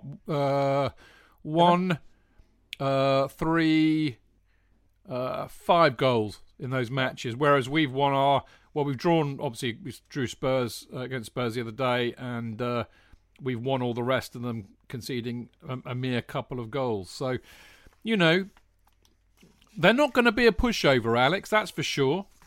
No, I don't think they are. It's a weird one, isn't it? I think more than even the domestic games, the European ones just seem to be bonkers this year. I agree. I want to see Giroud start. I totally agree with that. I think he's earned it. I think it's the kind of fixture as well that he would do really well in. kind of like, I've become really zen about it all. Don't know what's wrong with me. I'm kind of being like, It's the gin. Probably, Just possibly. accepting, you mean? Accepting what happens, you mean? Yeah. Is it that? You do enough raging against the Chelsea machine for all of us, JK. You do it so much better than I do. That's very true. Listen, guys, I've actually got a list here because I've done, I hope you've noticed this, Alex. You've not been on the show for a while. Have you noticed how much homework I now do for this show? Mate, you used to get like 5 minutes before 2 A4 sheets telling you, I'm going to talk some shit about some football, and you would have cut and posted some emails into it. Now you get a diagram with the formations, and you get basically, if I could not watch any of these and start my blog again based on the notes about the game that you give us. I know. It's epic. Epic. Thank you. Little swat. Thank you. Little nerd. I'm now Alex's teacher's pet. What, JK? Since Zoom, Chidge, because you now realise that you have to put this face on that we haven't before. He could get away with so much when he was when we couldn't see him. Very true. Yeah, I've had to put some clothes on for a start. You know. Anyway, I have done some homework, as I've been bragging about, and in terms of who Chelsea might face next. Now, from my memory, clearly not Man United, Liverpool, or Man City, but we could face. These are basically the top two in the groups, apart from Man City, and I have a feeling I might have screwed up here, but anyway, we could face Bayern Munich or Atletico. Either of them would be bad news, I think, because they're good. Borussia Mönchengladbach or Real Madrid. Real Madrid are not in good form, and Mönchengladbach aren't in spectacular form at the moment. Porto, you never know with Porto, but I'd fancy us beating Porto. Ajax or Atalanta, you never know with Ajax, but again, I would fancy us. They're always weaker every year, you would have thought, because they sell all their best players. Atalanta beat Liverpool the other day, so that'd be like the Spurs game the other day. No thanks. Yeah, they would be difficult. Dortmund again a bit patchy, but they've got Haaland. They're a good side. I would be worried about playing them. And Lazio are really motivated. I think that they're a bit of a dark horse this year. Then you got Barcelona, Juventus. Barca, terrible form. They're 13th in La Liga at the moment. But they've still got Messi, although we do well against Barcelona generally. Juventus I would be more worried about. And then you've got PSG and Leipzig, who will, if one presumes United will go through, it'll be one of those. I mean, Ajax or Atalanta are an either-or, clearly, because they're in Liverpool's group. So PSG, United could beat them. Why can't we? Leipzig, again, that would be an interesting matchup. So I think what I'm trying to say, weirdly, is there are not too many teams left in it that I would think we cannot meet them whatever happens, otherwise we are going home early. I mean, like Bayern Munich, you face them next round, it's good night Vienna, or Munich if you prefer. There aren't that many teams there that I think are actually completely, no-go zones, JK. Yeah, I agree completely. So I suppose it doesn't matter. We should perhaps not care about the Seville result. So we're going to go through anyway. We've qualified anyway. Perhaps my new Zen-like thing is like, if you can't beat whoever's put in front of you to win the champion. Now we've won it. I was never like this before, but now we have got one. I'm like, well, if you can't beat anyone in front of you, you don't deserve the trophy. Yeah, I think that's very, very true. All right. I will say before 2012, fuck that. I never would have said that. No, because we just wanted the easiest route to the final always. We just wanted to win it. All right. So predictions, Alex. Just a 1-0, and don't ask me in which direction. I think it will be quite tense and uneventful. Dan?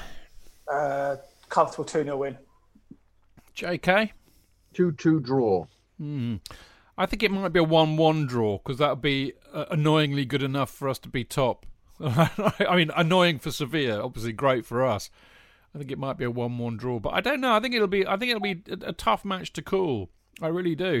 But then again, JK, something we haven't factored in, we are now, again, I think we need to keep reiterating this just to push up against the idiocy of the other media narratives who don't seem to understand the nuances of Chelsea. We are a very different team now to the one that played Sevilla and got a 0-0.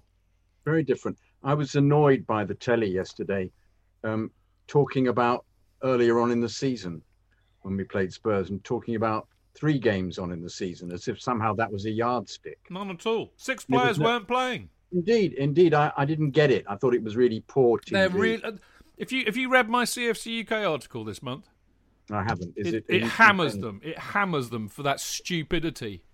Yeah. Fake sports news. It's called gaslighting. Anyway, enough.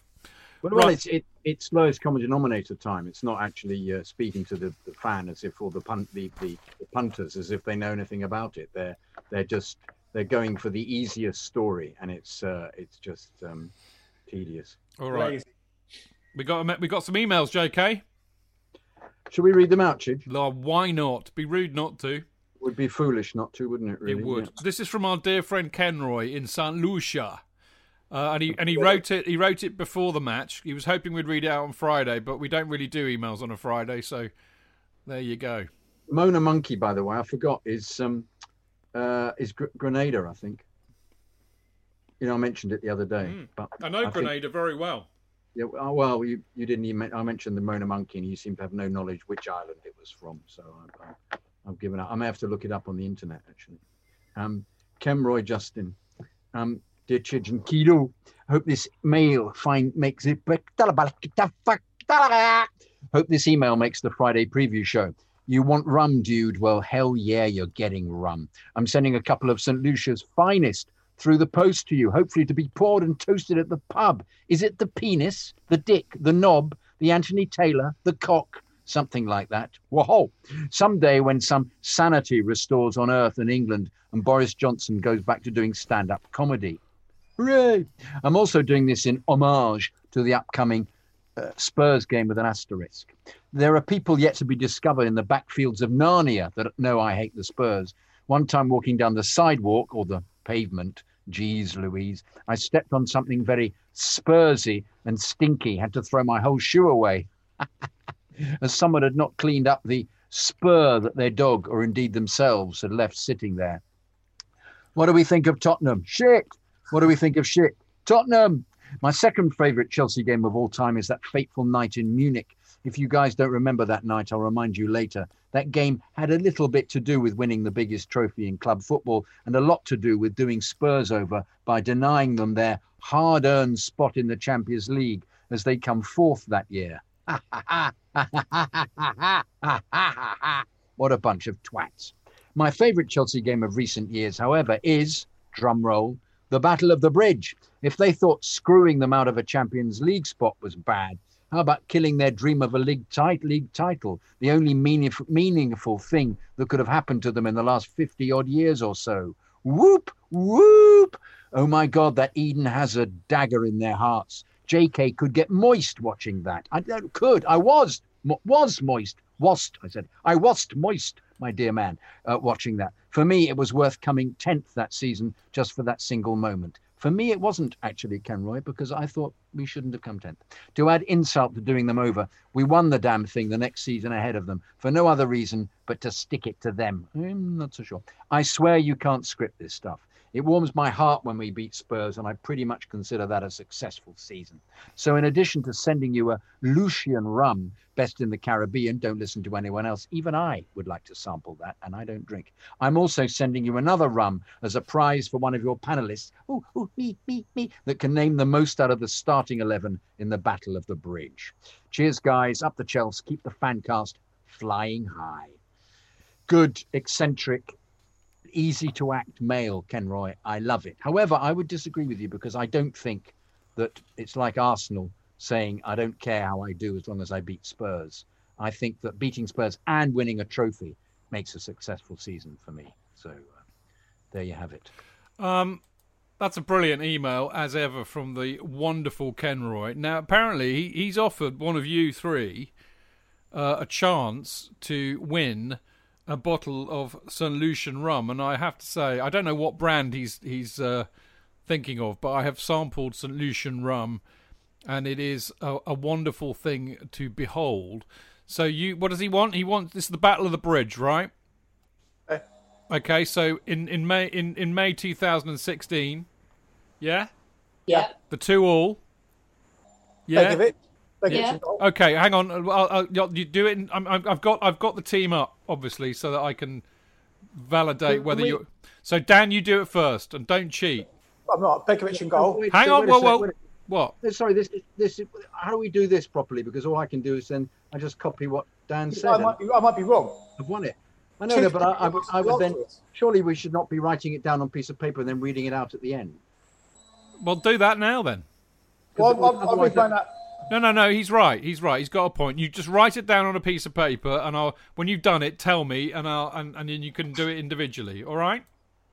Because I'm going to read this other email. We've got a couple more, by the way, and this will give us something to do as well, because it's a great email. This from Alan Conway, dear old Alan, who we've known for a long time. He says, "Hello all. I've really enjoyed hearing everybody's opinions on who didn't suit playing in our shirt. I think one player I always thought was weird seeing play for Chelsea, albeit brief, was Neil Sullivan. Always associated him with Tottenham, although his best days were at Wimbledon. He never looked a goalkeeper to me. Here's an idea similar to that. Which Chelsea players have we signed who you had pinching yourself? Players you couldn't believe were wearing a Chelsea shirt regardless of what they went on to achieve at the club or didn't. For me, it has to be Damien Duff. It came at the time of Raymond splashing the cash at anything with a pulse. But I remember going to a pre-season friendly that summer at Crystal Palace and thinking, wow, I can't believe this man is actually playing for my club. I was a big fan of Duff's from his time at Blackburn Rovers, and when we signed him, I think the penny finally dropped that Chelsea were making a statement that summer. Thanks to Dane and Chidge, JK and all the rest of the gang for all the work you put into the Fancast. Been a listener for many years now. Alan, thank you for that. Now, have you got your teams ready? Okay? The starting lineup, yeah? Starting lineup. Don't worry about the subs. Alex, you go first. I'll start at the front. Hazard didn't start. I remember that. Yeah. So it was Costa up front, and I've got Willian, Fabregas, and Pedro that would have made it behind him. Yeah. Mikel and Matic. Yeah. And then Dan already said it. Begovic was in goal. I remember Begovic was in goal, but it was the standard across the back: Ivanovic, Cahill, Terry, and Dave. Wow. Got exactly the same. Yeah. Yeah, you got the same. Yeah. I got Begovic, Ivanovic, Cahill, Terry, Aspilicueta, Matic, Mikel, Fabregas, Willian, Hazard, Diego. No, Hazard didn't start. No. On the bench, sorry. Pedro, Willian, Costa. Yeah, Pedro, Willian, Costa. Matic and Mikel holding. Yeah. It was Fabregas. Number 10 role. Yeah. Ivanovic, Aspilicueta, Terry, Cahill, Begovic. Yeah. JK? Well, I bow down. I didn't remember that Terry had played, so I give in. All right, so I'll tell you what, JK needs to ask Dan and Alex a question as the tiebreaker. Go on then. As we've drawn, why don't we raffle off the rum to raise some money for Alex's charity? Oh yeah, let's do that. Can be done. Yeah, okay. Yeah. All right. I mean, it might take a while for poor old Kenroy to get it over it. I mean, I don't know how he's going to send some bloody... Dude, I've still got a signed shirt that, bless him, Peter in LA won, is still behind my dining room table, because obviously he hasn't been able to come over. I would be happy for you to have it yourselves. We should have a tie-break question. Okay. So Jonathan has to come up with a tie-break question, but I'll let him think about that while we're also thinking about this, because we want to answer Alan's question, which is basically, what player made you pinch yourself that he'd come to Stamford Bridge because you never thought a player like that would come along? Can I go first? Yeah, Ruud Gullit. Yeah, me 3. Yeah, that was just unbelievable. That's unanimous, isn't it? It has to be Ruud Gullit. I was little, and even I remember like, damn, I watched him on telly. He good. Yeah. It has to be Ruud Gullit, doesn't it? I mean, go no further. Unbelievable, just incredible. And then when Vialli came as well, just those. Yeah, players. but also as well, not because it turned out to be the best signing ever, but I will never enjoy anything as much as the meltdown in Liverpool when we signed Torres. Yeah, where they were burning his shirt and telling the kid he'd been run over by a car, and it was hilarious. I mean, JK had his hand up, so I shall go to him next. No, I was just going to ask a question, but I won't. I'm just worried that it'll be unfair on Alex if I ask her an 8. So I retract the question I was going to ask. Kenroy has. I didn't realise he was listening. Kenroy's in here. He says, "Who was on the bench then?" And if I'd have known that could have been the tie break. I can tell you the subs. Hazard came on, and we didn't. But I've got off. Came on as well. I've taken the page down, and it takes me an hour to load up. I tell you what, Kenroy, as you're in Mixlr now. You think of a tiebreaker question for Dan and Alex, and make sure you ask it before we finish the show.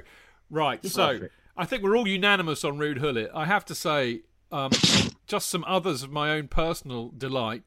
Vialli, that Dan mentioned. I was a massive fan of Vialli when he was at Sampdoria and Juve, and I just loved him, and I was just so delighted that a European Cup winner was coming to us. Marcel Desailly and Frank Leboeuf, World Cup winners. I was uber impressed that they turned up to the club. But perhaps the left field one, which you'll be surprised about, which is why I'm going to share it with you, is Joe Cole. Because I knew a scout for Everton years ago, and I remember I went round to dinner with him and his missus, and you know, he was... And so Joe Cole would have been about 14 at the time, I think, 13, 14. And he was saying, he said, West Ham have got this kid on their books. He's the best player I've seen since Gaza. He said, this kid can do anything. He is just the best thing I've ever seen. He said, if you can ever get hold of this kid, you'll be loving it. Of course, I forgot all about it. And then, of course, Joe Cole broke into West Ham, and I became, very aware of who he was. So when Joe Cole signed for Chelsea, I was just absolutely ecstatic because I'd had this scout telling me years ago how fantastic this kid was. And I thought, my God, we got Joe Cole. It's brilliant. So there we go. And he was fantastic. By the way, Leboeuf wasn't a World Cup winner when he signed for us. So he won it while he was with us? Yes. That's very true. Because he became obnoxious after that. It's one of the reasons why. That's very true, because they were there pre-98, weren't they? So I'm talking absolutely arse gravy. Yeah. Very quick funny story about Frank Leboeuf. One of my old clients was a professional autograph hunter, seller. And he told me a story that pre-World Cup, Frank Leboeuf had this incredible signature, really amazing signature that was like really huge. And then he went, after World Cup, he went to sign some paperwork, and Frank Leboeuf just signed FL5. And they said, oh, Frank, what's happened to your signature? And he goes, this is how Frank now signs. Lovely. He became completely up himself. That's the story that I heard after he won. Yeah. In a similar way that what's his face did. Shirley, what was his name? Shirley not. No, what's bloody hell? The German guy played for us. Schürrle. Schürrle, yeah. Schürrle, exactly the same happened. Exactly the same. Went to his head. Right, another email, JK. We've actually got three more. One crept in under the wire, but these two are both from Patreon, which is absolutely delightfully exciting. Paul Foster. Yeah. Hi, Chidge. Just want to say I've been listening to the podcast for over a year now. It's the highlight of my week, also making my way through 50 years of Chelsea. It's so informative and brings back memories of past players, managers and moments and my terrors, unfortunately. I'm very impressed with the team's encyclopedic memory of all things blue, much better than mine. Plus, I don't have the attendance experience like you guys. So it's interesting to hear the stories from the stands perspective. Isn't it a great time to be a fan? I can't remember when we last had so much potential to be released. Happy face up the Chelsea. Yeah, absolutely right. It's a great time to be a fan. I agree with you. Agree with all of that. And as for 50 years of Chelsea, I know so many people ask me this. I need to find some time to edit the two that we've got in the can. I then need to figure out the best times. The thing is, I've just got so busy since we started doing them, which is why I haven't done any more. There's quite a lot of work to put them together, actually. It doesn't take much effort to record them, and it's just a joy to record, but it's a lot of work to dig out all the YouTube clips, watch them, do a kind of a script around it. And I'm really, really busy. I do have a couple of weeks off over Christmas, so what I might do is I might do all the work then and then try and figure out a time to do it. But I mean, pretty much every evening I is taken up these days, so it's tough. But I really want to carry them on. JK and I absolutely, and I know Dan's been on one or two. They're just so much fun to do. Very fun. Yeah, so we will do them again, I promise, because they're just too much fun. And I'll try and get the two we've got in the can edited and published, certainly in December. Right, Alistair's son Also on Patreon, he says, I really love and appreciate what you and your fellow co-hosts provide each week, and multiple times a week now even. Been following the club and listening to the pod since the 09-10 season. Well, that makes you bloody hell, mate. You've pretty much been there since the start. 2000, but so you couple of years in, I think we were. 09-10 season, after realising that many of my favourite England players played for the club, specifically Ashley Cole, and I'm so happy to see us with such a quality left back again. Though I'm even more excited by Reece James. Been lucky enough to go to the Bridge a couple of times and can't wait to get back again, even though the last time was that dire draw to Southampton a couple of seasons back. Anyway, thanks again very much, and to many more episodes. I can't wait to listen. Best, Alistair in San Francisco. Now, I did promise you another email. I'm not trying to steal Jonathan's thunder here. It's just that it came in after I sent you all the script, you see. Chidge, I have no problem with your reading. Well, okay, right. I'm going to. This is from Jeff. Correct you, though. If I correct you, don't be upset. No, I won't. This is from Jeff Jones. He says, "Good," and this is one where we can all participate. So this is panelist participation. He says, "Good evening, gentlemen." He didn't realise you're on the show, Alex. I apologise. This will be short. What are y'all's thoughts on Klopp's unhinged post-match presser about kick-off times and the number of substitutes allowed? My thoughts are that 5 subs gives an unfair advantage to clubs with more squad depth. As for the kick-off times, I'm pretty sure we've had a couple of 12:30 Saturday kick-offs after playing Wednesday night. I haven't heard Frank complain too much about them. Keep the blue flag flying high. Jeff Jones, Atlanta, Georgia. Well, Jeff, there's a lot I could say about this. I'll try and keep it very short. Actually, Frank did moan about it before Newcastle, perhaps not as ridiculously as Klopp did. I saw the post-match interview that Klopp had with Des Kelly. I thought Des Kelly was brilliant for standing up to the big tooth git. Brilliant. I have to say that. But what I will say is that just shows you how stupid Klopp is, really, because Des Kelly was actually wrong. Klopp was wrong because he was saying it was all Des Kelly's fault that they had to kick off at half-time. Well, clearly it's not Des Kelly's fault. He's just a flaming journalist who works for BT. Des Kelly said, no. It's actually your chief executives club because you are the Premier League and the Premier League are the ones that choose the time that the clubs play. That is also wrong. The TV companies select what games they want. And surprise, surprise, they tend to choose Liverpool, Man City, Chelsea, Man United and Spurs. And they select those games. Now, the Premier League, this is where Des Kelly is right, the Premier League agree and take a lot of money from the broadcasters to sell various time slots for games. So, yes, the Premier League are responsible for stupid kickoff times in some respect, but it's the TV companies who select which games they want to televise. And we know this, Dan, because there was the hoo-ha about the Christmas fixtures, and we had all that pushback from the club saying, we hear what you're saying, but we can't do anything. And also the fact is that Sky's first choice is 4:30 on Sunday, and Sky's first choice, BT's first choice is 12:30 on Saturday. That's their prime games. And I think Liverpool can only have three more 12:30 kickoffs, because I think you're only allowed up to a certain amount of games at 12:30. And the fact is they had a home game at Anfield. They hadn't been travelling anywhere. It's just Klopp sour grapes. He's got a whole waft of injuries, which isn't helping him. Last minute VAR penalty.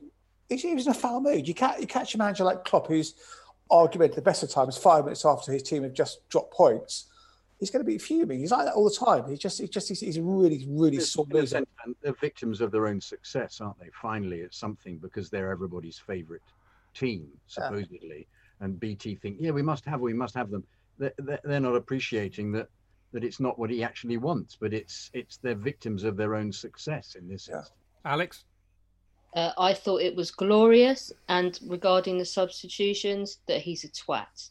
That was ludicrous. Well, Those substitutions are good for nothing but time wasting. That's all they got used for. We don't need them. Yeah. It's not the rules. Stop fucking whining and get on with your job. Man City had their first 3:00 Saturday fixture this week since last January. So you're not hard done by. Shut up and get on with it, you whiner. No one likes a whining scarecrow with luminous teeth. Fuck off. I missed you, Alex. Yeah, sorry. I mean, follow that? How can you possibly do that? I mean, look, I think I have a little bit of sympathy with the subs and all that, because I do think that there is a genuine worry and concern that they are going to pick up all these injuries, because I think it's a valid argument to say there's no recovery time, but the reality is, as we keep saying, It's our fault for not having a better deal. Well, in Spain, they tell them when they're going to play. I know, but look, they turn up. The number of times I've talked to the clubs about this, the reality is that the clubs are the Premier League. There is no doubt about that. So they try and split it and say, it's not our fault, it's the Premier League. They are the Premier League, but the reality is they've got their you-know-what so far up the broadcasters' you-know-whats, because that's how they make most of their money.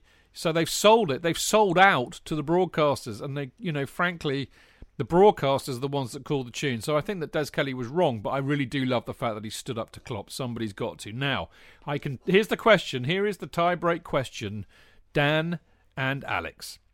Oh, no, really? Yes. Who got the yellow card for Spurs in that game? They got 9. Who can name the most? Okay. Right, so all across. Yeah, he got booked. So did Danny Rose. Dembele would have got booked because he's Eric Lamela. Vertonghen definitely would have got booked because he's a massive wanker. So hang on. What did you say, Alex? Alex first, then we're back into where we were, aren't we? No, God, this is nuts. Go on, Alex. We need a numbers question like Curtis 2, don't we? Kenroy, come up with another question in the next 30 seconds where it's like a binary answer, a yes or a no, or a number, okay? And you've got 2 seconds to do it, otherwise we'll carry it over till Friday. Right, he has literally got about a minute to do this because I'm going to wrap up now. Because that, I'm afraid, is all we've got time for this Monday. It's been great fun as always. Now, JK and myself, and possibly one other, I don't know because I haven't done the schedule, as you've all probably noticed.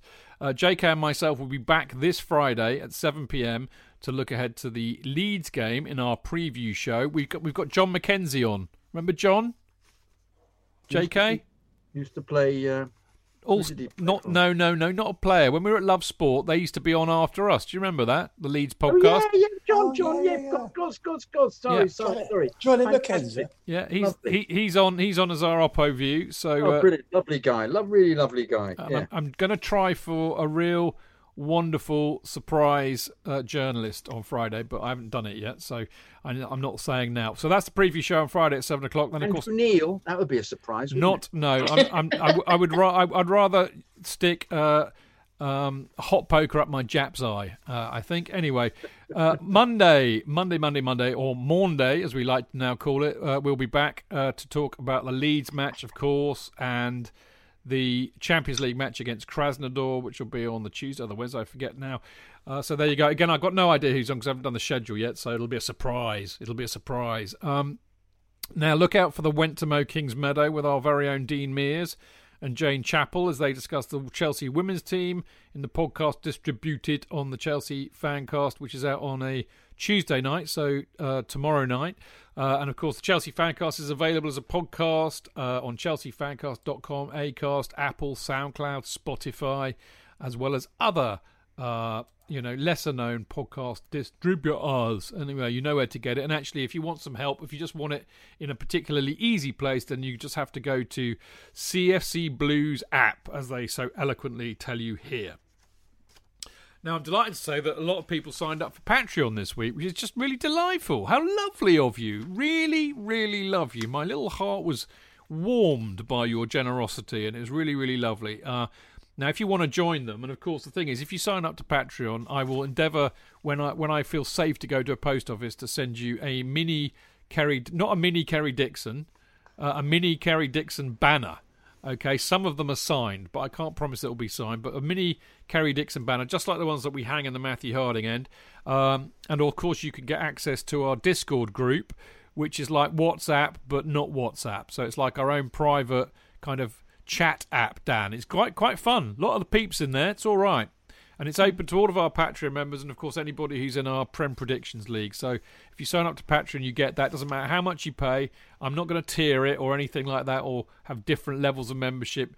Bullshit. Not doing that. You're all equal in my eyes. If you want to show us some love by donating whatever you want, no matter how large or small, you get what everybody gets. All right?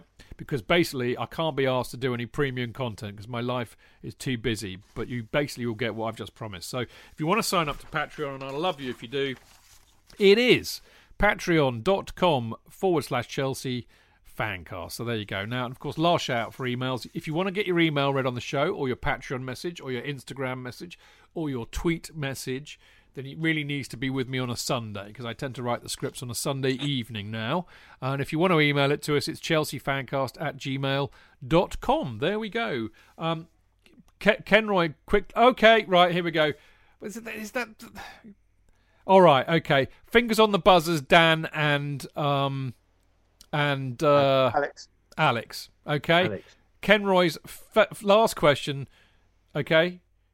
Just go. By the way, go buzz. Imitate a buzz. I've got my Australia button actually with me.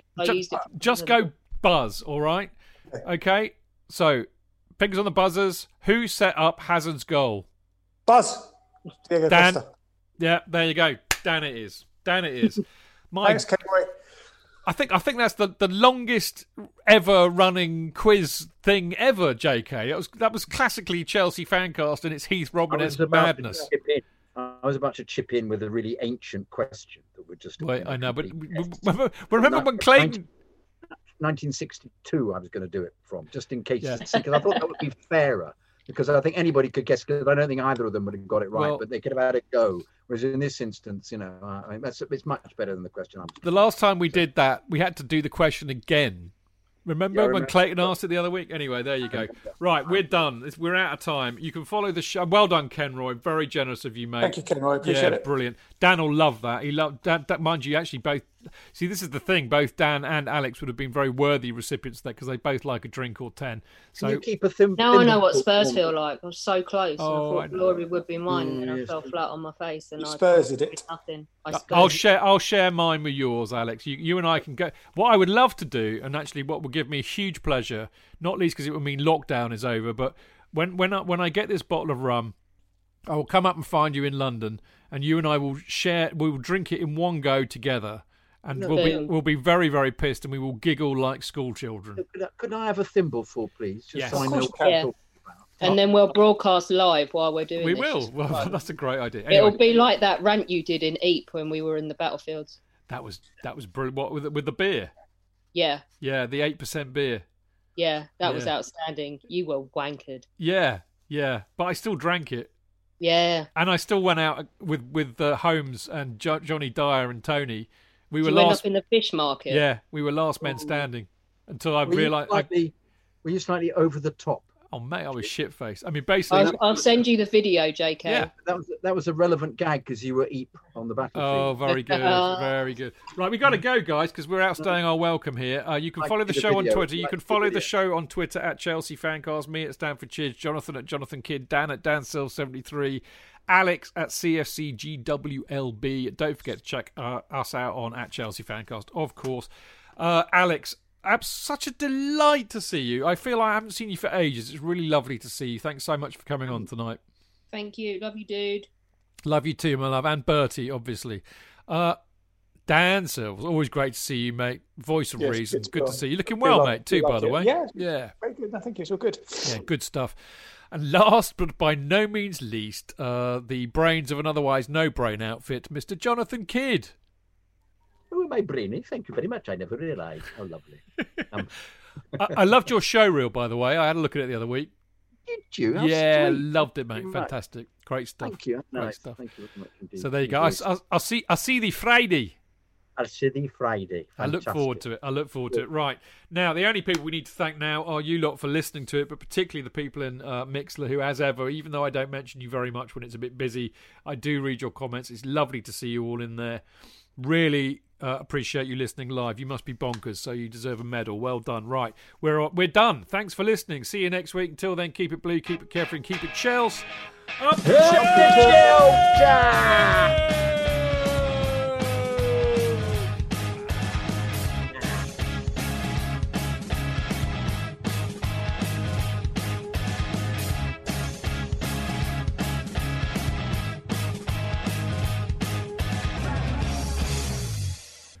It's the 90th minute.